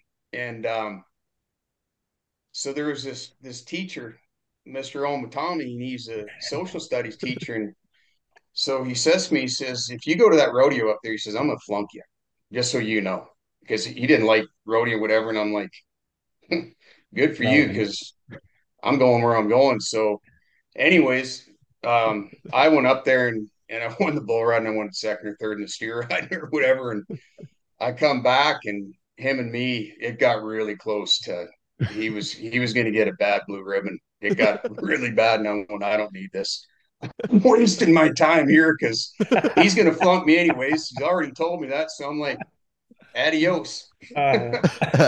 So away I went, and I just, I went and went to work for my uncle, and I went and worked on the rigs and made enough money back then, which was a bunch of money, a couple of $1,000, way I went rodeoing, and that was just kind of how you did it. And it, that was a crazy time.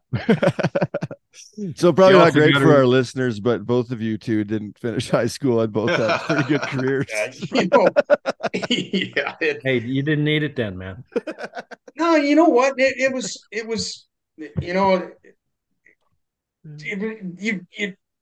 everything I did was to ride bulls, and I was just berserk over. I mean, that was fine. We had that practice pen, Dale Rose's practice pen. I mean, we had a place to get on. We rode, and that's what we did. And I was a bull rider. I was nothing else. I wasn't in trying to go to school to be an engineer or work or trying to create something there. I was a bull rider, and how could I get there the quickest, fastest way for me to get to be a professional bull rider? That was what it was all about. Yeah, I think we just, like, to your point, Tanner, I think when you're, well, Cody, jump in here anytime. When you're trying to, go on bull ridings, and at one point you were doing 6 or 7 in Canada in a year. I don't know if we had that trouble back then. You look back at those old programs, honestly, anybody that was on their head 15 years ago, I think those PBR events could win. There was 30 guys that could finish first. And when you're trying to build something, you expect that. And I don't know if they listen when you have those meetings with them. You've been in the rooms, you know how those rider meetings go. Just frustrating, like you're putting it all out there every time that gate opens. Like, I can't even imagine wanting to be a part-time bull rider. It's not the sport to be a part-timer in. You got to be all in. What do you think's changed, Cody, since you've been in it since the late 70s? What do you think's changed with the numbers wise, all this different stuff of the why we're short guys? I don't know. I mean, question for you. Like when Jason just said that, like I remember doing like that bull riding in Medicine Hat back 10, 15 years, however long ago that is. We had 90 bull riders. Like I needed 80 guys, and I got 10, 15 guys that didn't get in. Mm-hmm. I mean, we had almost 100 entries. Like, it was unbelievable. Like, bull ridings back then, like the Ranchman's bull riding, man, I'd have 75 guys a day entered at that thing, and we'd taken 30 guys. It was, you had to go to the standings, and you were going pretty deep in there. And it just, I don't know. I think, it's expensive, it's different, it's tough, it's hard. I can tell you, I think a little bit to do with it was how juicy the steers were in the steer riding and them rank cows, and they'd cut some of them kids out, they wouldn't want to get on anymore. Some of that. I mean, I don't know. It's a good question for you guys. You've been around as much as me and where things have gone, and I don't know. I'm hoping that COVID cut some of the numbers back. In the last couple of years here, we've had some, maybe things will work its way out and more guys will come back and filter back into it. But I don't know. I have no idea. It's that's a tough one. But you look at the bronc riding now. I mean, there wasn't very many bronc right now. We got, there's probably 12 or 15 Canadians that are good enough to go to the NFR and the bronc riding right now. It's a bunch of kids getting on that. I don't know. I do personally think, though, pardon me, it is the cost of going. So, a bull rider takes a leap of faith, goes south, it doesn't click. It's not like he can afford to hang around down there and hope it clicks for 2 months. It's just, you hope it works. And if it doesn't, you got to come home and hit a rig or pipeline or whatever. I don't think it affords you as much time as it used to. Is that fair? Yeah, but it was expensive for us, though. Like, we just jumped in a car and, like I said, I think it's generational. Depends on the guy. Yeah. Yeah. You know what? Let me say this. I'll tell you this. In 1982, I was broke. I was working on the rigs. Been working in the winter, but it was and this is a pretty good story too, but it's 40 below. I mean, it's nasty, ignorant, working out in the British block. That's where me and Rockbar both, that's where he cut his teeth. And anyways, it was time to enter. The winter roadies are coming, and I'm like, I didn't have the money to enter Denver. So I'm like, I'll never forget. And I'm sitting in the kitchen at home, and I'm like, man, I'm sick of this, working on this. There is no future in that for me. So I'm like, but I ain't got enough money to go. So I'm like, well, I picked up the phone. I called Procom and I said, I need to enter El Paso. So I just entered, and I thought, I'll enter and I'll figure it out. And I hung up the phone. You know what I did? I went to the bank and borrowed the money to go. My dad co-signed, which didn't matter. And so I had a couple $1,000 in my pocket. And I'll tell you one thing, you get in a situation like that, when you show up, you're hungry and you stay your ass on and you don't, you make sure you win. And that was what a guy needed to do. And that was part of doing what you need to do to win. And, that's, it was just like Jason or Scott, it was expensive then. It's all relative. I mean, Yeah. you don't, back then we didn't drive around in brand new vehicles and have all this nice, guys ripping around in a brand new pickup truck with all these campers and stuff, and they got a whole bunch of debt. I mean, I couldn't even imagine have been like that. I mean, I don't think that's ever changed. It's all relative. You got it. I think it does cost more, but you got a heck of a lot more upside too. It's a lot more. There's a lot more money out there to win. Yeah, there is. Like, that's all went up. The CFR, I think, pays a little more than what it did around today than when you went, Cody. And I know the PBR now is paying more than it's ever paid in Canada, right? So you're right, it is relative. Like, I've told the guys, like, with all the Touring Pro events and the Cup Series events, I'd say this year there's going to be about $850,000. If you don't think you can't get 10% of that, why are you getting out of bed? Go to a PBR event. Like, honestly, you should have the mindset that you can get 10% of that. Could you not? I'd be wanting 20 of it, but 10 is a decent enough goal, I think.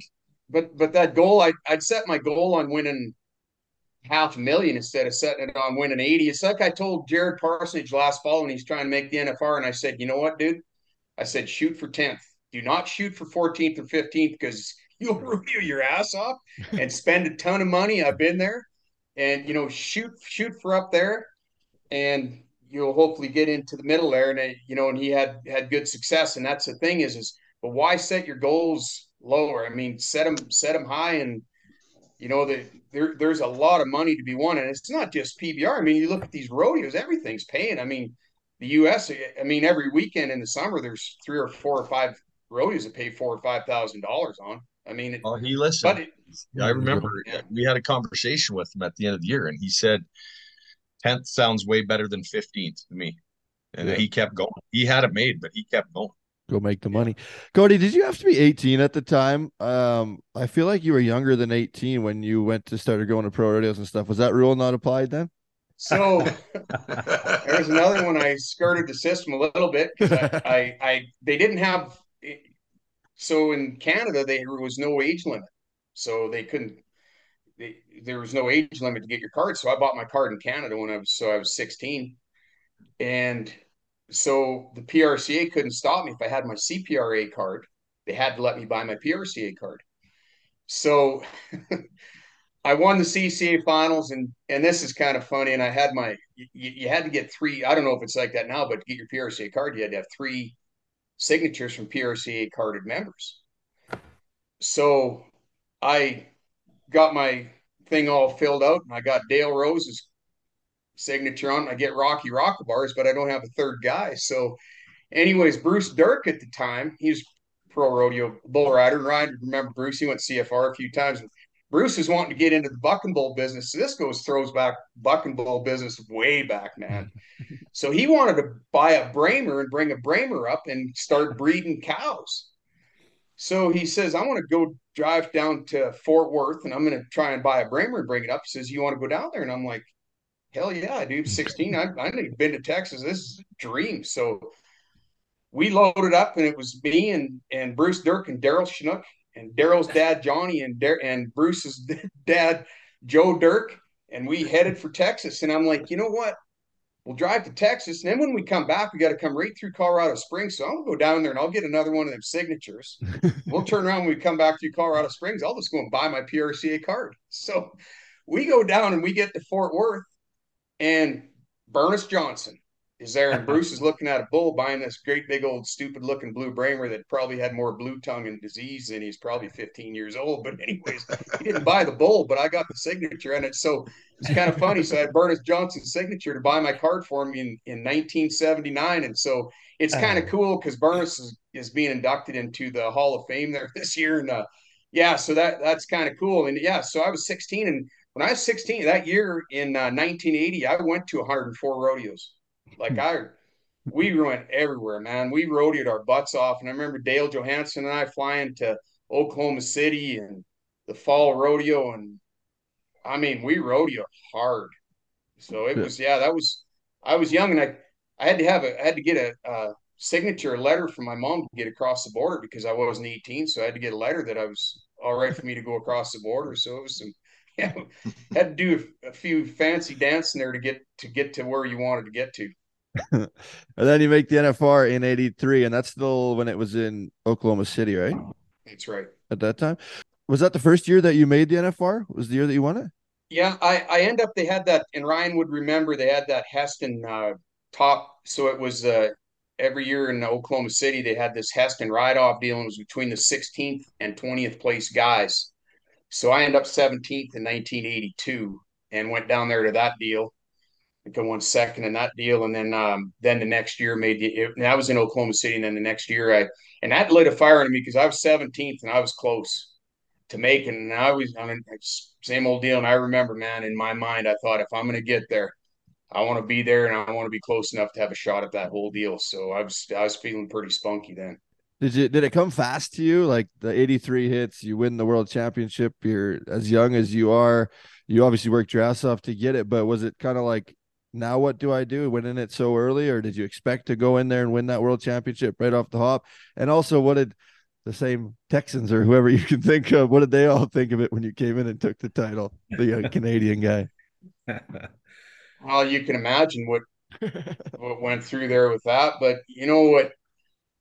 The goal setting, the whole goal setting, and them dreams and aspirations and thinking and that's what you dream about doing, man. When my goal, like I said, I'll never forget it when Rockabar and I cracked out that year at Denver. I mean, I had one goal in mind. I was like, if I was going to go there, I wanted to be close enough to win the world. And I knew I was going to have to go there in the probably top five. I hadn't even been there yet, but that was my goal. And that year and Rockabar, we had a hell of a winter. I mean, we grew up together. Our dads were best friends, and Kevin and I have known each other since we were old enough to. I mean, ever since day one. We're 2, 3 years old. And after the winter rodeos, he was winning the world, and I was winning third, so that wasn't too bad. In my green van called the Frog, and man, we hit the trail and we were on it. And heck, Ryan can remember the Frog, and it's kind of funny, but yeah. So but when you're rodeoing, like I competed in 186 rodeos, or I got on 186 bulls. I rode in 147 rodeos, and with short rounds, NFR, and all that, I got on 186 bulls that year. And and you'd enter a lot, and you'd turn out, and you'd go where the good ones were. That was just the old school stuff, and I mean, it was just when I won the world that year, it was just a culmination of. I mean, we just every day, like we lived it. We drove. I mean, guys don't have any idea what back then. I mean, it was 20-hour drives every day, 14 hours, 12 hours. I mean, you just entered and you went where you needed to get to. And we drove, we flew, we did whatever it took to get there. And I remember in that year, and it just, I can tell you, and Jim Dunn will probably remember this, but I remember getting on that last bull at the NFR, and Lonnie Wyatt had A14 in front of me, and Lonnie needed to ride A14. DeVecchio fell off a Panda, and Lonnie needed to ride A14, and A14 just slammed him right there. And Jim Dunn's pulling my rope, and he says, "It don't matter." He said, "You won it." Don't say that. And I'm getting on this thing of two of Kirby's great big snatch and thing. And anyways, that was kind of funny, but yeah, that was it was just a culmination of but that was all you did, man. We did nothing, but it was just bull ride, rodeo. And every year after that, I never, that was how it was. And I mean, it was just such a different time that, it's like, we're going to the Super Bowl here this weekend. And I had tickets in my hand in 1986 to go to the Super Bowl. I thinking it was Green Bay or something. And I'm like, I have a rodeo to go to. Fucking Super Bowl. I never even thought twice about Super Bowl. What would I want to go to that for? And Mr. Rodeo probably got to go win $500 or $600 somewhere. That's how it was. That's what you did. You did it for a living. So in 1983, what would you have won on the year, including the finals? What would like that stat as opposed to or comparing to today? The cool shit that you went to. I like that. The bonuses. Yeah, like I think about 155 grand. Like that was a lot of money back then. Yeah. And there's guys that leave Las Vegas now in 15th place that don't got that much money. Yeah, that's good. Like my bank account was full right up to the top. Like, I mean, it was, I'm telling you, like I was, I bought a house and it was all relative, at the time. I mean, that was a lot of money. Like I had a pile of bonuses. You didn't work the rig. You didn't work the rigs that winter, did you? I'll tell you what. You can hold on, back it up here, Champ. Tell us what was the exchange rate on that dollar back then? You'll know it right to the frickin' 10th of the cent. 42 to 44 cents, man. I made a killing. Well, so I won 115 or 20,000 and 40,000, 45,000 of it was exchange.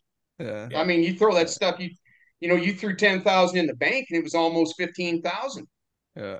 I mean, it was a crazy time. That exchange rate was huge. Yeah. Didn't you win a free pass on Frontier Airlines too? Didn't you win? Yeah, but before I forget, so on that rig and I went and I entered El Paso and then so there was a guy on there, Martin Bozer was his name, and he was a driller. And I says, I am done with the rigs. I says, when we pulled off that lease that day, and I says, I am done. You will never see me on another one of these junk, ugly things as long as I live. And Martin just laughed. He says, you know how many guys that have told me that? He says, they all end up back here. And about 15 years later, I hadn't seen him forever. He was a very good friend of my dad's, and we were at our bull riding up there in Edmonton, and we sold that thing out up there in Agricom. And Martin Bozer came down and he goes, Cody Snyder, I was like big hug and whatever. He says, I can't believe it. He says, you're the only guy I ever seen. He said, man, when you say you're going to do something, you kind of stick to it.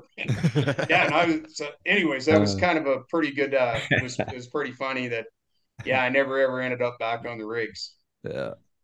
Champ. So with that world championship, I don't know if it's true either, but I heard somewhere that you won a free pass on Frontier Airlines and got then free flights after that. Would it be for the year or would it be? It was about, I think it was $25,000 worth of flights, which was, I couldn't use them. I mean, I couldn't use them all. I mean, I flew guys with me. That was a lot. Got a free truck for a year. I mean, it was full on. I mean, it was just, and it just, it was less money that you had to spend. And it was great, man. I flew a lot. Like Frontier Airlines was my friend. I mean, I flew out of Great Falls. It seemed, 1,000 times, man. It was really good. That was a big deal. You put that into, that's probably worth $75,000 or $100,000 in today's terms.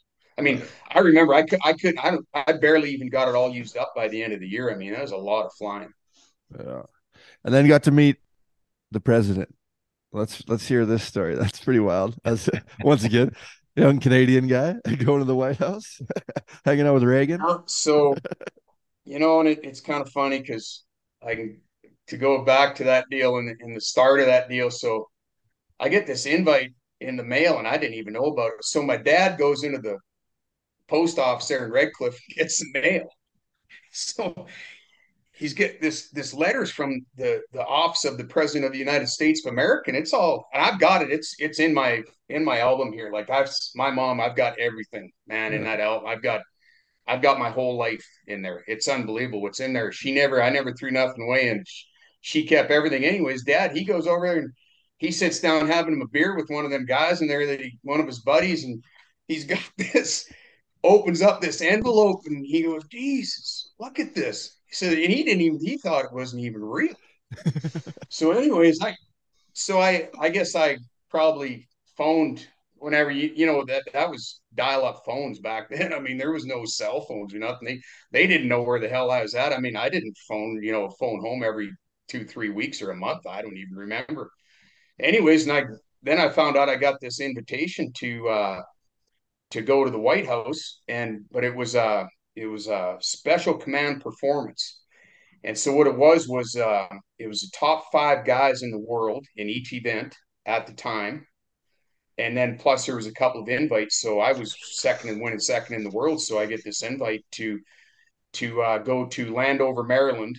And so we rode in the Capitol Center where the Capitals played forever there.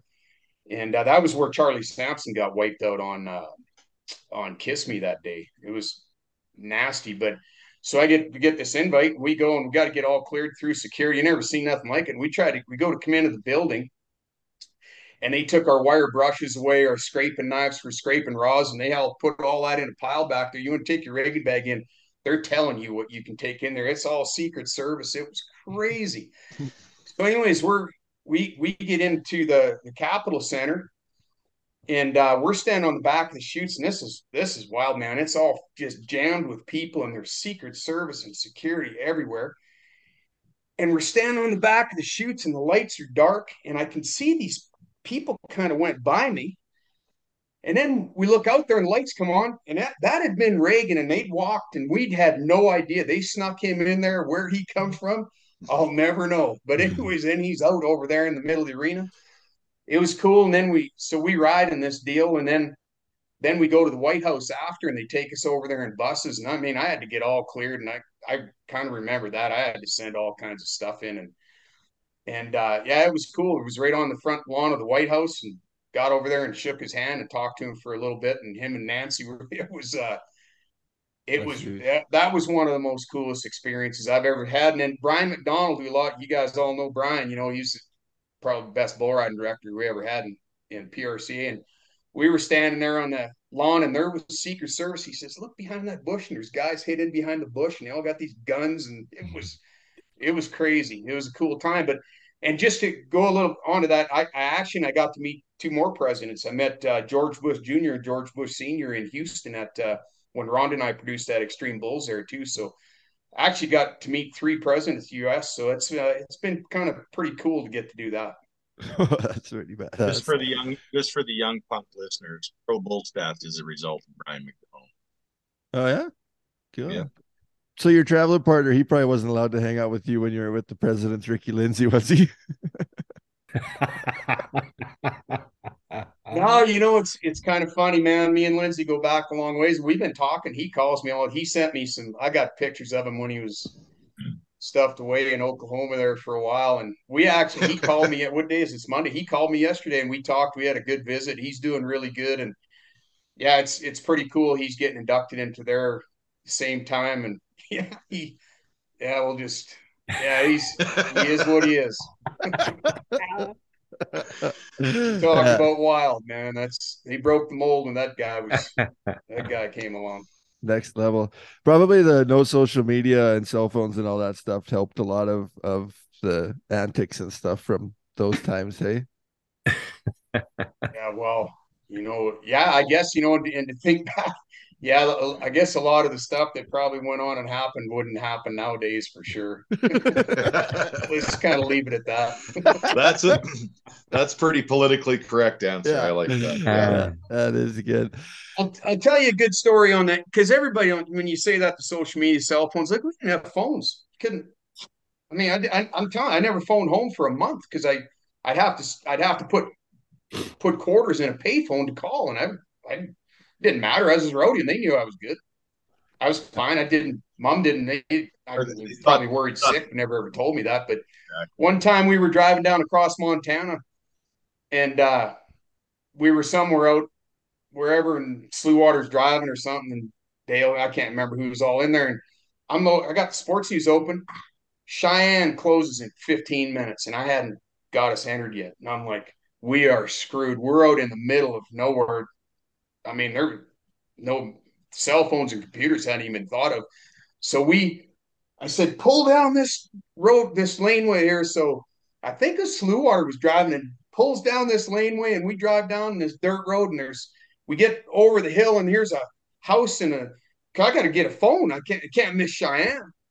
So we pull in, and there's about 200 cars. There's got to be 300 people. Anyways, family reunion going on. So I'm like, we pull right up to the front, and I just get out of the truck, and I got Sportsies in my hand, and I got my entry book, and I go and I bang on the door, and they're like, "Who are you?" And I'm like, "Can I use your phone?" So I'm in the kitchen. There is people everywhere, and I'm dial-up Procom. It probably was a dial-up. I don't imagine they had push phones. I'm calling Enter Cheyenne. So yeah, it was a crazy time, but that was the stuff you had to do back then. That's a good thing. So you traveled a bunch with Bobby Del Vecchio too, right? And lots of people that don't know, he's originally from the Bronx, New York. So what was it like getting to travel with that guy and maybe see how he lived his life? Probably a lot different than a guy from Red Cliff, Alberta did. Yeah.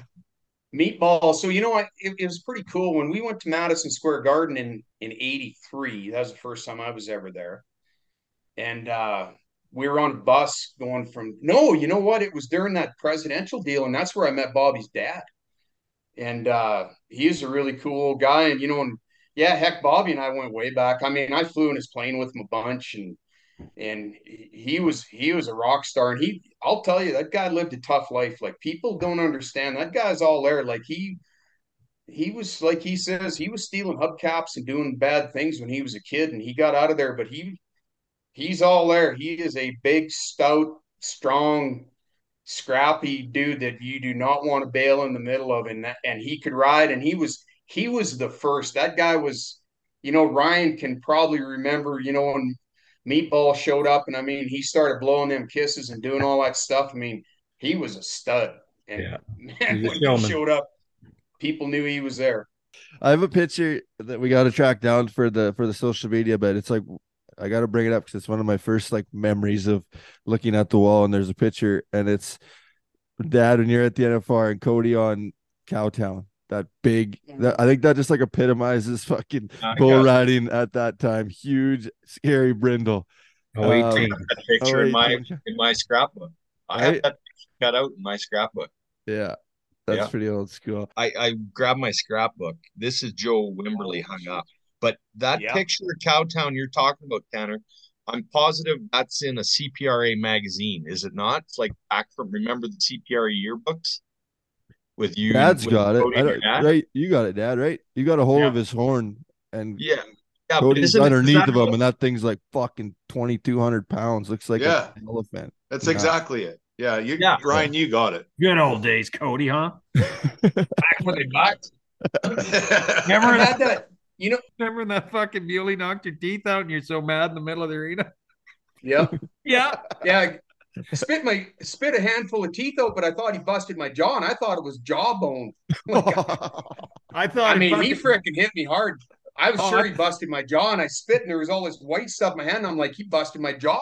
But all it was, and that was a goofy thing. He busted all them teeth out, and I won $17,000 at the NFR that year, and I spent $15,000 getting my teeth fixed. That was a long old NFR. Yeah. I remember that year when I had 018, and because Lane was the guy, he'd go to the office and hang out for the draw every night, right? That was Lane's deal, nobody else. And so I'd call Lane, and there was that year I drew every rank fucker, son of a bitch there was. And I says, what do I got? He says, I'll never forget it. And he kind of laughs. He says, what do you think you got? He says, 018. Yep. When the NFR switched, Cody, from Oklahoma City to Las Vegas, I know, like, in the recent years when the NFR was moving to Texas and all that stuff, all the uproar and different opinions on it all. What was the thought process behind everybody when it was moving from Oklahoma City to Las Vegas? Were people before it, or was it kind of everybody's like, what the hell is going on here? What's Las Vegas? Or what was the thought process for you guys? They were not for it, a lot of them. I mean, a bunch of us were, and I remember it just clear as day. And they got these pins made that everybody was supposed to wear. It said, stay in Oklahoma City, don't leave for Vegas, or something like that. Like, I mean, it was a big deal. And we went to tons of meetings over that. And, I was part of it. I mean, I'd won the world, and then this comes along, and, and I was I didn't really know, but I had a pretty good idea that Las Vegas was going to be a lot better. And you know, a lot of guys voted for it and a lot voted against it. And as it turned out, I mean, it's the greatest move that PRCA and professional rodeo ever made So was to was it move a that thing to referendum Las then, Cody? Vegas. Like, Cody, was it going to What, go on the vote? Like how the vote went was the decision? Or was it just Cowboys trying to like just campaign to stay, or Oklahoma people yeah, rounding up just you know Cowboys? what, Jason? Some guys are, you know, there was a lot of guys from Texas, especially guys from Oklahoma, like they did not want it to leave. Yeah. Well, I And understand you know, for sure. I understand that, but was it a vote or was it going and it was just a I campaign? can't tell you that. Okay. I think it was I can't remember. I think we voted on it if I remember right. You know, and don't quote me on that, but I think we all voted. Maybe I can remember being in some meetings and everybody was in some big rooms and stuff, and there was a lot of talk, and I mean there was some hard feelings, man. I mean there was some people that were very, very upset over that thing leaving there. And you know, but you know, that was Sean Davis and there was a group of guys and they got that thing pulled off, man. And that was, you know, like I said, the greatest thing that ever happened to rodeo now. Well, you know, a lot of this, you know, we're all involved in PBR now and basically Yeah. boat riding only, but there ain't that's the event. That is the event. Like it's worth the ticket. You got to see it. In my opinion, that's just what they do there. And just, you know, you're right. Yeah. You're in Vegas, man. Where else? The greatest city in the world, really. Hell Yeah. You know what? I'll tell you, this is the other thing so the NFR left, and then the next big vote came. It was on them pro tours, like, and there's a lot of people forgot about that. I mean, that was Ryan remembers that. I mean, that was huge. And you ask Lambert, I'm going to tell you that we talked about it. Like PBR probably wouldn't have existed if the pro tours would have stayed around. I mean, that was the first original big deal. And man, and there was some hard feelings on it too. And there was a lot of big votes. And I remember being in that one this big meeting in Casper, Wyoming, and they had this other pro tour deal that was like the fall of '84, whatever, I can't remember. Anyways, and I remember Roy Duval and them guys. And Roy Duval stood up and he says, "I had my wife read that thing to me 3 times," and he says, "and I don't understand it." He said, "We ain't for it. Us and the boys from Chakota, we ain't for it." And there was a bunch of guys against it, a bunch of guys for it, and it was an awesome deal, man. And I think, you know, in my opinion, if that would have kept going, I mean, you know, I was on the Wrangler team, the Willie Nelson Wranglers, and I mean, I got around. Geez, Willie wins the Grammy last night or whatever for 90 years old for the album of the year. Well, I was around Willie in 1980, 85 and 86. And I was on that team, you know, and they were paying us. I was getting $1,500 an interview. I'd go and do a TV interview or a radio interview. Wrangler would write me a check for $1,500. You know how much money that was back then? Damn. It was huge. And I remember Lane talking Frost. You know, Lane was on the Copenhagen team, going and doing these interviews and doing appearances and getting paid all this money. And I remember, you know, and that was the bull riders, and you know, it was all events and everybody. It was an awesome deal. And then they just, if everybody would have stuck together on that deal, I think like they stuck together the PBR, might have been a whole different deal. But that's, you know, that's where we are now. Cody, did you have the opportunity when it was all going around? I know it was world champions and you being the world champion in '83 with the PBR, or what happened during that time with you and all that stuff going on? Was in the meeting, didn't write the check. No shit. Simple as that. I didn't write the $1,000 check. I mean, Yeah. this is so Slew Water's another one, like Dan Lowry, like, you know, he was in the room and he goes, "There's no way that a bunch of cowboys are going to stick together." He's like, "I'm not writing a $1,000 check." I was hurt. My wrist was screwed up. I was judging Calgary Stampede. And, you know, so I'm going to make 1,100. And I remember clear as day, I thought, you know, I'm going to make $1,100 to judge the Calgary Stampede. And I'm going to write you guys a check for 1,000. And I'm like, and I was the same. I'm like, there is no way these guys will stick together. Yeah. We met right at the crossroads. Sam Applebaum was the front runner. He was the guy behind it. And Tough and Cody and Lane, everybody was Lane. No, Lane wasn't around then. Lane was Lane was gone already. Yeah. But you know, and it was a group of guys, and it was $1,000 check, and I was just like, nah. And I kind of knew my career was kind of, it was a, you know, my wrist was screwed, and I'd had my wrist operated on, and I mean, I couldn't even push a pencil hardly, let alone ride a bull right then. And I'm like, you know, I really wasn't a big part of it, and didn't do it. And so that's about, I guess, a $4 million US haircut, huh? But if ifs and buts was fruits and nuts. Yeah. Isn't that shit? So there's a lot of, we talked to lots of guys on here after retirement, they have some struggles, and it's tough sledding once you leave what you've always known and what you've grown up in, especially the way that you talk, and a guy like you where it was legit 100% everything you did. I know you went into events. I don't know if it was right after or soon after, but is that kind of how you dealt with being away from it, was by putting these events on, or did you have some troubles with staying away or not getting on the backs of them anymore? Oh, there's about 3 or 4 parts to that, but I'll tell you this. And so this was my lucky transition. I I kind of knew I was kind of screwed. I was kind of done, and Ryan would remember that. I mean, my wrist wouldn't bend, and I went and got this.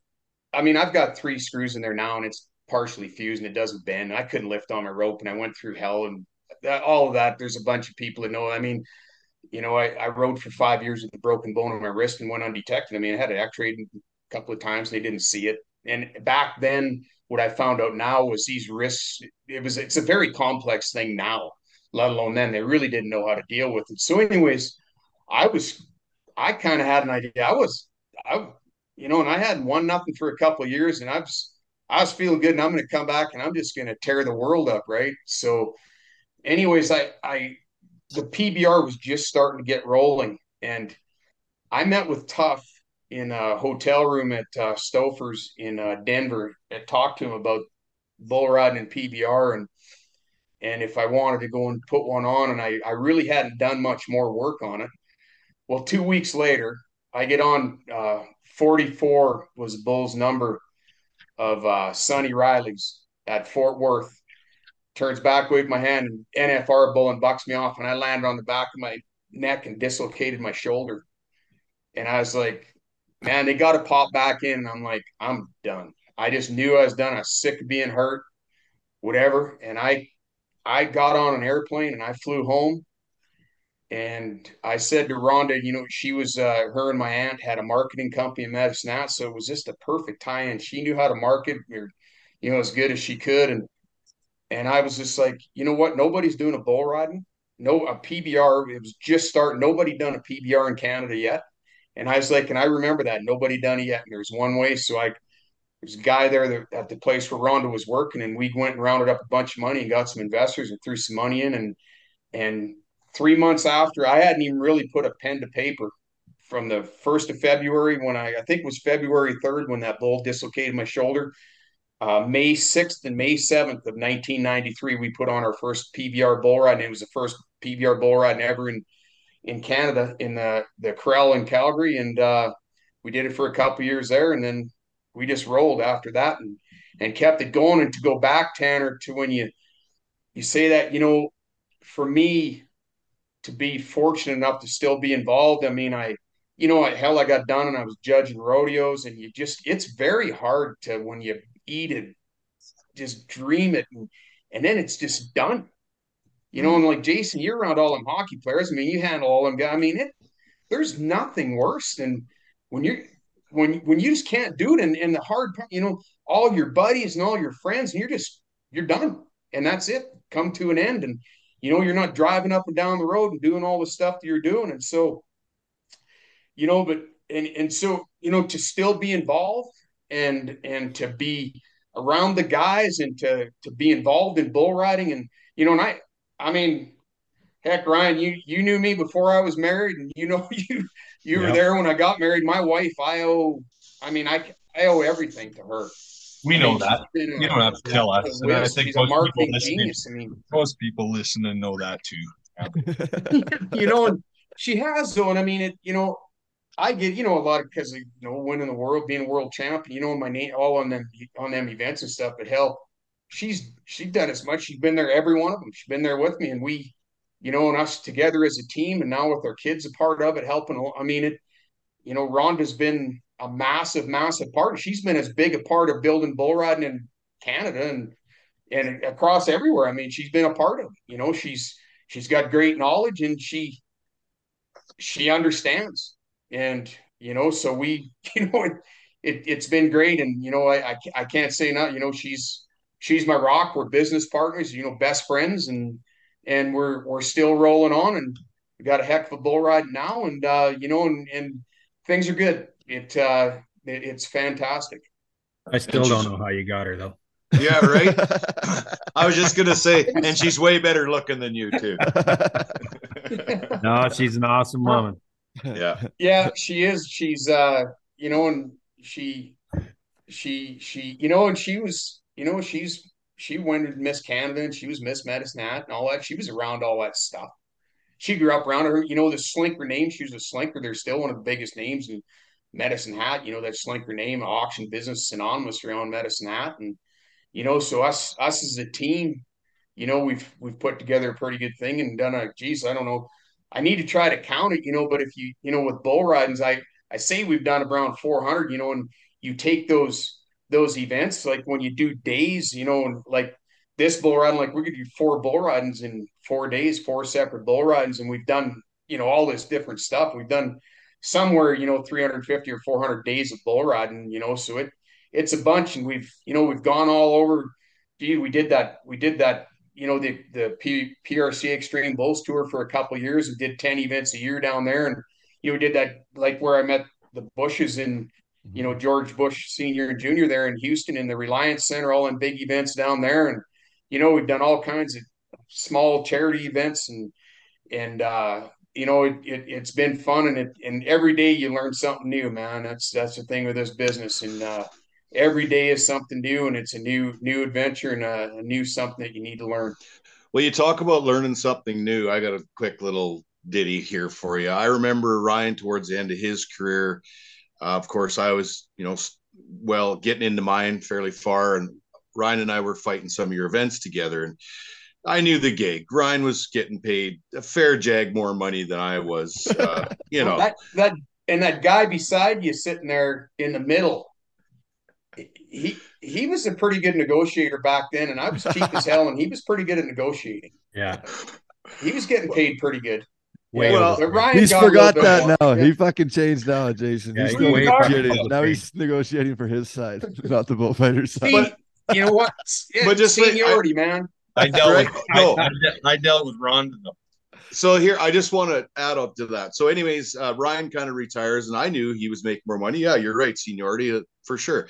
I went a couple more years to some of your events, and one day I was just like, shit, I need to get paid some more money. And that's always a nerve-wracking deal, approaching the owner and whatever. So I remember, and I tell this lesson to younger guys that are coming up, and it'll all make sense here in a second. But I remember walking up to you and I was like, Cody, I need some more money to do these events. And you looked at me as quick could be and said, well, fuck, all you had to do was ask. And I was like, son of a bitch, I could have asked 2 years ago. I thought about it for a year. Yeah, exactly. Yeah. So I tell you all you got to do is ask. The worst you're going to say is no, right? No. So. No. Yeah, that's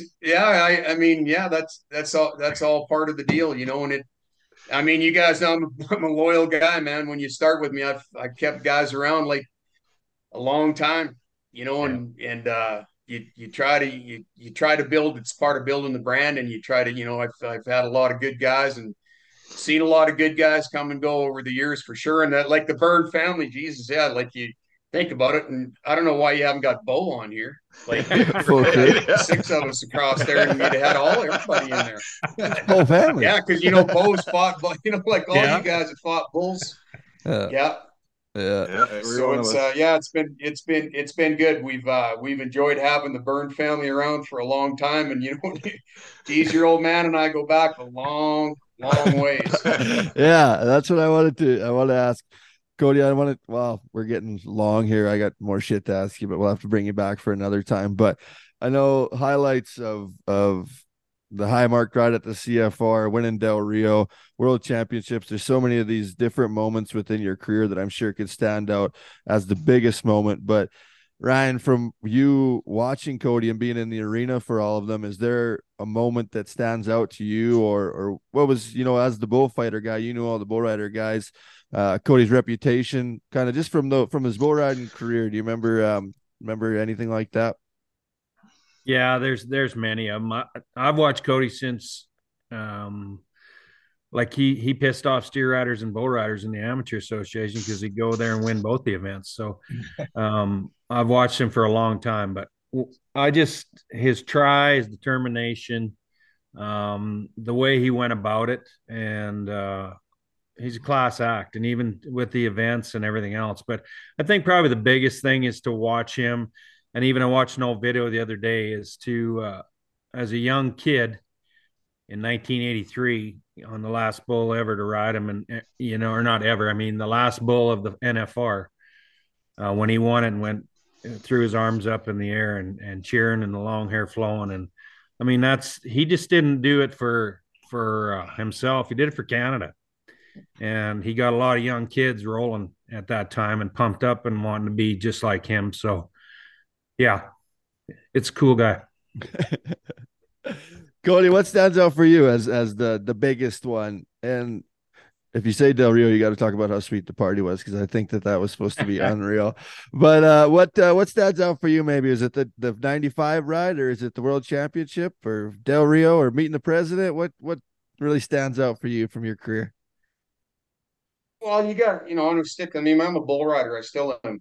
I mean, I'm a bull rider. Always have been, always will be. And it then would be the two things, Tanner, to win the world, that is the culmination of a dream of everything that you lived, breathed, everything. And you get on them bulls and go to Will Gerlich's and get on 7 bulls. And, we'd go to Wilson, we'd have to go through pens of bulls, not bulls, pens of bulls to get to the ones you wanted to get to. That was how cagey he was. Yeah. But, yeah. You think he got on 7 before he got on the one you wanted.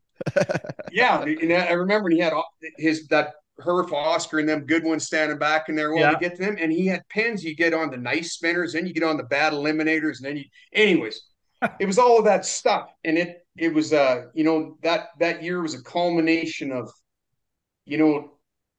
roading with your best friends, and with Rock Bar and Dan Lowry, you end up being one of my best friends, stood up at my wedding, and Dale Johansson, my best friend of all.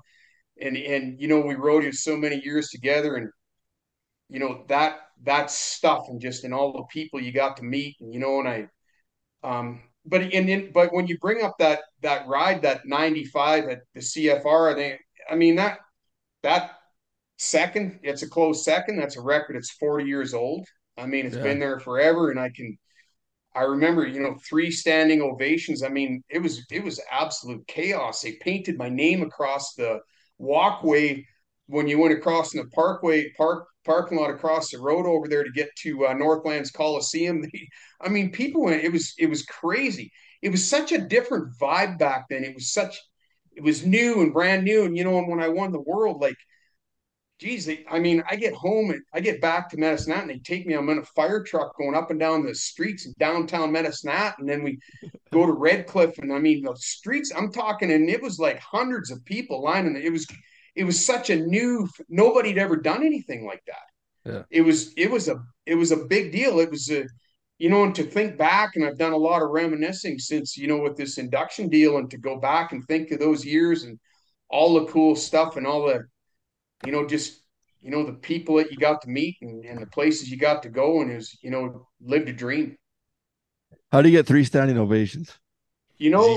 Bob Tallman. No, I like this stuff. Yeah. How did that go? I love it. And I'm going to tell you, I can't totally remember it but I remember I got off them, and they stood. They knew it was really good. Yeah. And then I'm standing there, and Bob Tallman goes to screaming 95, and I was like, holy geez. And I was like, wow. And I'm kind of standing there, and And I'm kind of standing in front of the chutes, and I'll never forget, and sleepy Greg Slotcher standing there. He says, for Christ's sakes, walk out there again. They want to give you another one. So, sleepy. So I walked out and I tipped my hat and they stood up again. So there was your 3. It was crazy. Yeah. But it was that's awesome. Sold out arena up there. It was awesome. Yeah. So, there's a lot of great ones and fantastic, but as far as just straight bull riding right to what you did, and this is why you did it, and what I did everything for, and that's the great things. That brought up a memory when you asked Cody about what them Texans and Okies thought of him winning the world title. It's like what one Texan thought of your dad being bullfighter at the NFR. Ask your old man how that ended up for that guy. I let the bells ring on the casino table. It was yeah. When you think about that, Ryan, like, geez, and I never, think about it a lot, but you being the first guy, I mean, that rattled some chains, man. There was a lot of good guys around Skipper and, yeah, geez, I guess Chapman was probably around the, and Rex Dunn. I mean, there was a lot of great guys, and geez, and you slid in there, and Smets is around there, and Miles. I mean, that was that was a great time for Canadian bull riding. And you think of all them bulls that Northcott had at the NFR. I think they had like 9 bulls there or something, 7 or 9 bulls at the NFR. Yeah. Like, there was a lot of Canadian content back then. That it was on that, Cody. What do you compare? I know it's hard to, and whatever, apples and oranges, but what do you compare bulls to now to then? There's always been a lot of rank bulls around, but anybody who says, there's just so many of them, Ryan. Yeah. It's staggering. I mean, now, right? Guys get on. Like now, there's so many, like the depth. Oh yeah, I mean, and the bulls. There was always ranked bulls around. Like, you look at Cowtown, like 018 on its day. I mean, he'd fit right in the middle of this stuff, and he's meaner than any one of them walking right now. Yeah. 3 7s of Harry's. 105 Adele's is a ranked bull. Bar 48, that was another bull. Adele Halls, I remember was. I mean, I can pick theirs, but Pacific Bell. But then, Pacific Bell. In the Cowboy Channel, they've done such a great job of promoting rodeo, and I mean, it's so awesome what they're doing. But they were showing some of those old NFR, the 86, 87. They showed some of that stuff, and the bulls were actually, I hadn't looked at those tapes for a long time. The bulls were actually better on there than I thought they would look. Yeah. The horses sucked. Yeah. Like, the horses were horrible. And the change in the horses. So we're not only talking how much better the bulls are now. Look at the bucking horses. When you go back to them years and compare them to now, it is unbelievable what, like, the Calgary Stampede and the horses that they're breeding and all these guys. I mean, you look at that stuff down in the U.S. I mean, Pete Carr and who is it, Pickett? I mean, Cullen Pickett, them horses, it's unbelievable. But when you go back to bulls, I mean, there's always been a lot of ranked bulls around, but there's just so many of them, and it just and I don't know, where does that end? I mean, it just keeps getting on. Where do these young guys get on? I mean, I don't know. I'm not privy to that. I guess, down when you get into the U.S., into bull rider country where there's so many more people, Oklahoma and Texas.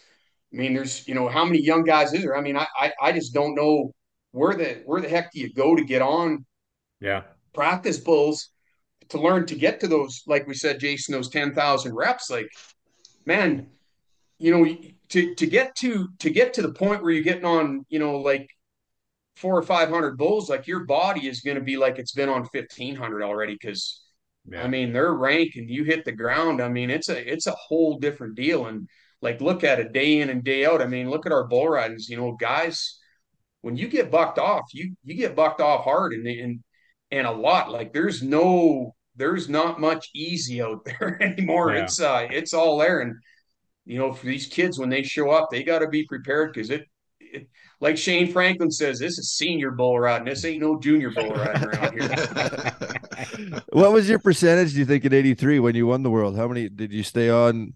50%, 70%? 80. Like, we didn't get bucked off very much, man. Yeah. Back then, like, and I'll tell you, I can tell you this, in 1987, I think I rode better in 1987 than I did in 83. And I rode, I rode 37 in a row, got bucked off of one, and rode 18 in a row. Yeah. Like, and I remember those, but it was a different deal. Like heck, Ryan, like, I mean, you were right there alongside of me and Dale and, in 87 and Sluwater and stuff. And we were going, like, you just didn't get on, if you get into those streaks where you just, you draw on it. But if a bullet turned back and spin, man, you were real happy a lot of times. And you could go through streaks. Like, I think I remember there was times where I'd ride like 15, 16 in a row, get bucked off of one and ride another 6 or 8 and win $3,000 or $4,000. Like you wouldn't even place. Yeah. It's just such a different time. It's just just like an apple and an orange compared to now. The bulls these guys get on every day, and you just when you ride good, you just got so much opportunity out there that it is not a drawing contest at all anymore, man. It is a riding contest. Yeah. When you came back to Canada, that truckload of guys that you were just talking about, was it just like everybody knew that you guys were going to win? Kind of, everybody talks about like Tuff and Cody and Lane and that truckload that when they showed up, they were going to win, but you could put that truckload right up there too, right? Was that kind of the case? Oh, absolutely, man. I mean, I remember like me and Rockabar at the Winter Rodeos that year, and geez, like first one we go to Denver, he wins Denver, and I win third, and then it just didn't end. I mean, he ends up winning. I think he won third or fourth at Fort Worth and should have won it. Rode 22 at Burness's in the short round, it was a ranked bull. Bull went 3 ways with him, and I mean that bull buck. They didn't get him rode very much. Rockbar, he was the first or second guy out in the short round and wasn't very many points. But anyways, yeah. And then and I remember like Sluwater and I, man, when we showed up, we knew there was 2 checks going every time. Like it was, but we were. And it wasn't cocky. I mean, everybody knows Slew. I mean, Slew Waters, at least we just didn't hit the ground very often. And, if we drew anything at all, we were going to win money pretty much, and damn sure one of us was there was 1 check leaving every time. And, and Dale, I mean, when Dale and I got going and like in 87, we had a really good fall. And every time we showed up, we were winning, we were winning money. And there's no better feeling than that. And that's one thing with young guys that that rodeo with guys that get in with other guys that can ride, because you're only you feed off of each other. And I mean I remember when I go back to the guys that I rodeoed with, man, the best years was them guys when you were just winners, and you talked bull riding, you ate bull riding, you breathed bull riding. And man, I can remember like driving across Texas and going to Del Rio and stuff, and it was just all bull riding, nothing else. Yeah, epic. We asked this question to lots of the guys on the podcast, and you being a world champion, one of the best ever in the world. You've seen them from when you rode, and then from putting on events after that, you got to see all these other bull riders as well. I know it's a really tough question, but in your opinion, who do you think was the best, is the best you've ever seen ride bulls? Best bull rider that you've ever seen? It's loaded, I know. Oh, that's loaded, but I will tell you, Tuff Hedeman was still, I mean, back him into a corner, and that guy was hard to get on the ground. Jim Sharp got hurt some, Jim's groins kind of went on him. Rode really good. And Justin McBride, I mean, I'll tell you, I was a captain of Team Canada a couple times. He rode this Brindle down in Mexico, and it changed the whole complexion of that whole thing. And I still to this day don't know how he got by him. I mean, this thing flew out across there and hit and away from his hand. And that guy, I mean, it's very hard. Mooney.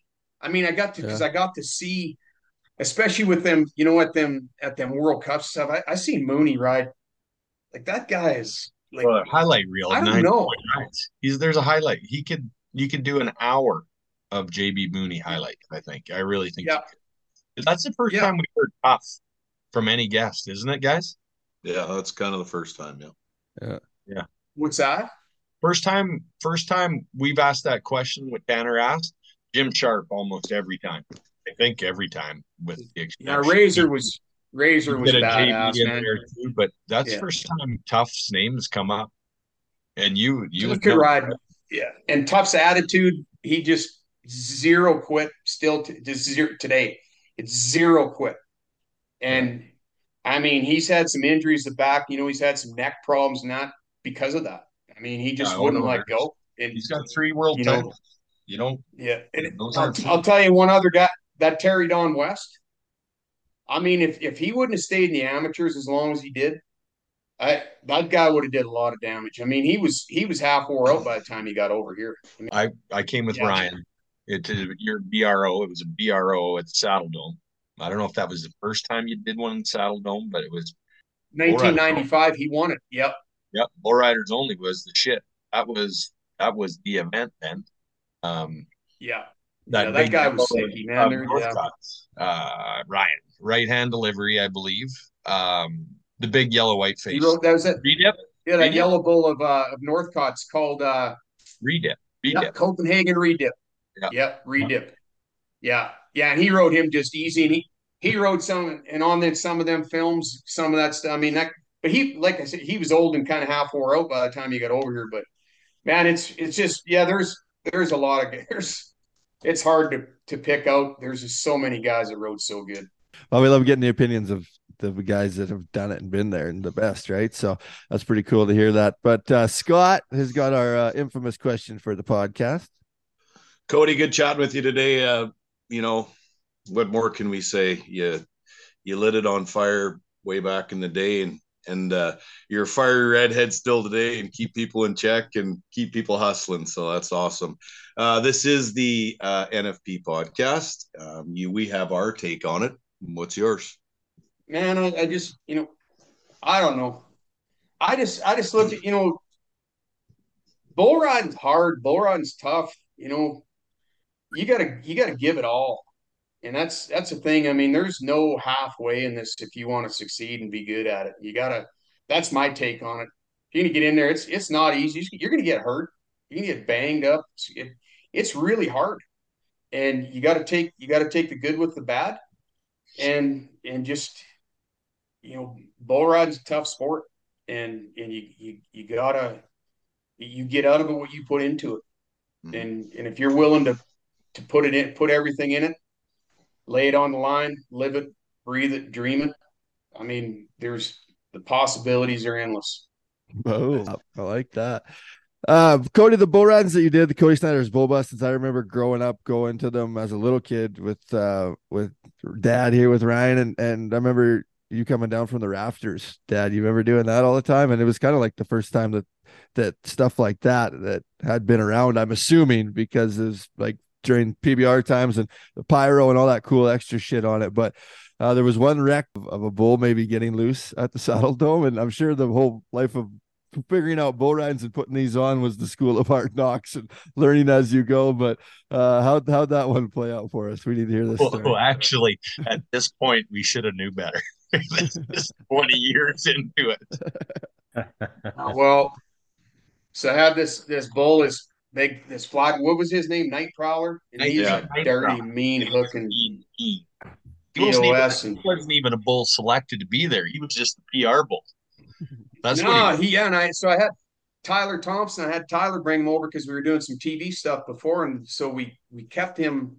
We had set some shoots and stuff up because we needed to do some TV, some hits on it, and we had all the media in Calgary all excited about everything, and so I had Tyler bring that bull over there, get some pictures, and then he's going to load him up, and he just has the gate there, and he thinks he just opened the gate and he'll just run into the trailer. Well, he goes to go into the trailer and he just kind of reaches over and gives that gate a little bunk. Out he goes, and he's loose on the stampede grounds. Of course, nobody around. We're setting up the buck and shoots and everything in the Saddle Dome over there. And I get this call from Tyler, Cody, that bull's loose. And I'm like, I thought he's full. I'm like, I didn't believe him. I said, no, Tyler. He said, he's loose. And he's kind of screaming at me. Well, I go running up the ramp out the back of the Saddle Dome, and here comes that bull. And I'm like, oh, and now what do we do? So we get in a truck and we go to try to head him off and get him down into the Saddle Dome. Well, he just cuts it east and goes across the river and crosses a river and goes up the side of the hill over there to all them houses over there. Like that's where JP Beach and them guys live over there, across over on the other side. We jump in trucks and Jason's there, and we all get in two trucks. And we let's not forget, it was 47 below, and I don't think I'm exaggerating. No bullshit. It was freaking. Yeah, and the crazy thing that we started setting up. We were setting up that arena with T-shirts on, and by that night it was 40 something below. The weather just turned, and it just got stupid cold. I'll tell you. And anyways, that bull, he gets up there and he heads down Spiller Road, and he's just, and I mean, this dude is big, and he's going right down the sidewalk. Like you can't. Right. School's out. This is 3:30 in the afternoon too. School's just 3:30 in the afternoon. People on the sidewalks. So I go up ahead. There's this little kid, and I can't remember how I said it to Jason, but Jason's in a van, somebody's van. No, I'm beside you. I'm right beside you in your truck. Were you right beside? Oh yeah, you were right beside me and Tyler. And Tyler, look at that kid. Look at that kid, and he's standing like a little kid walking down the sidewalk with his head down, this kind of kick in the snow, you know. And this bull, we're about 2 blocks from this kid, maybe a block and a half. And I'm like, look at that, Cody. That is not going to end well.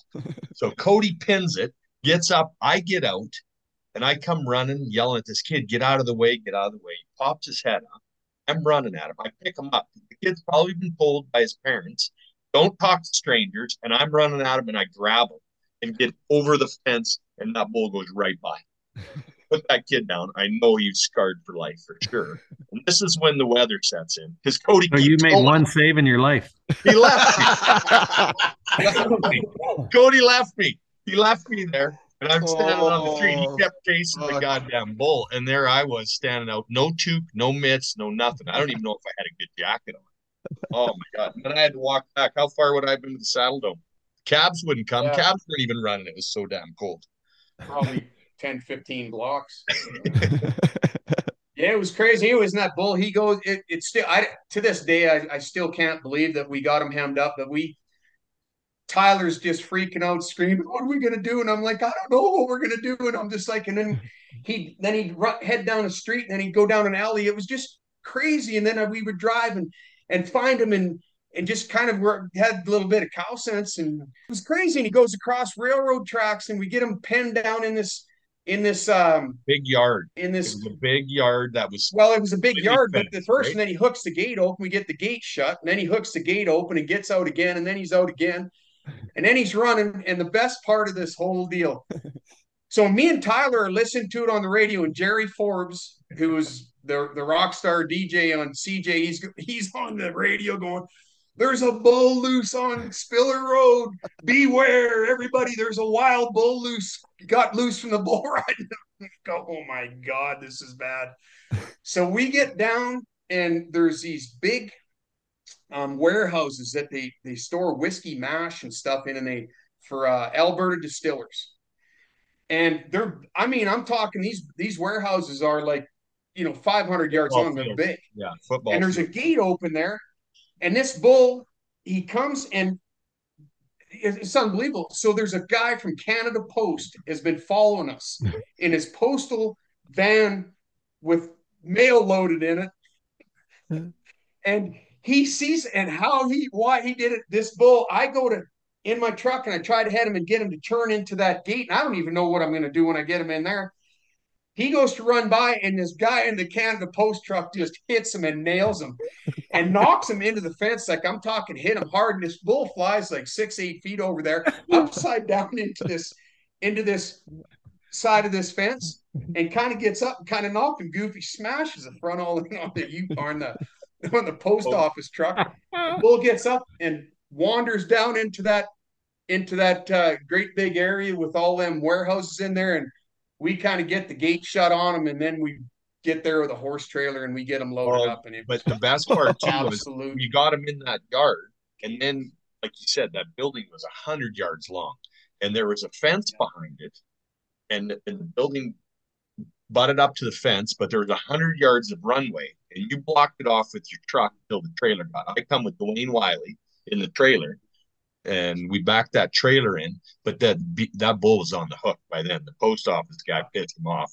but there was no way to get him to run up that 100 yards, and nobody was walking down there because we all know how mean that prick was. So that was another event in itself, just getting him on the trailer. Yeah, the crazy part. So Tyler jumped out and he had a chunk of rope to tie that gate shut, because the stupid thing had hooked the gate open when we were at this Cisco, the big Cisco plant with all these trucks and stuff. We had him hemmed up in there, and then he hooked the gate open. And anyways, I know this is taking too long, but no, it's perfect. So I get Tyler and I said, tie that gate and just tie it shut and just don't let that bull out of there.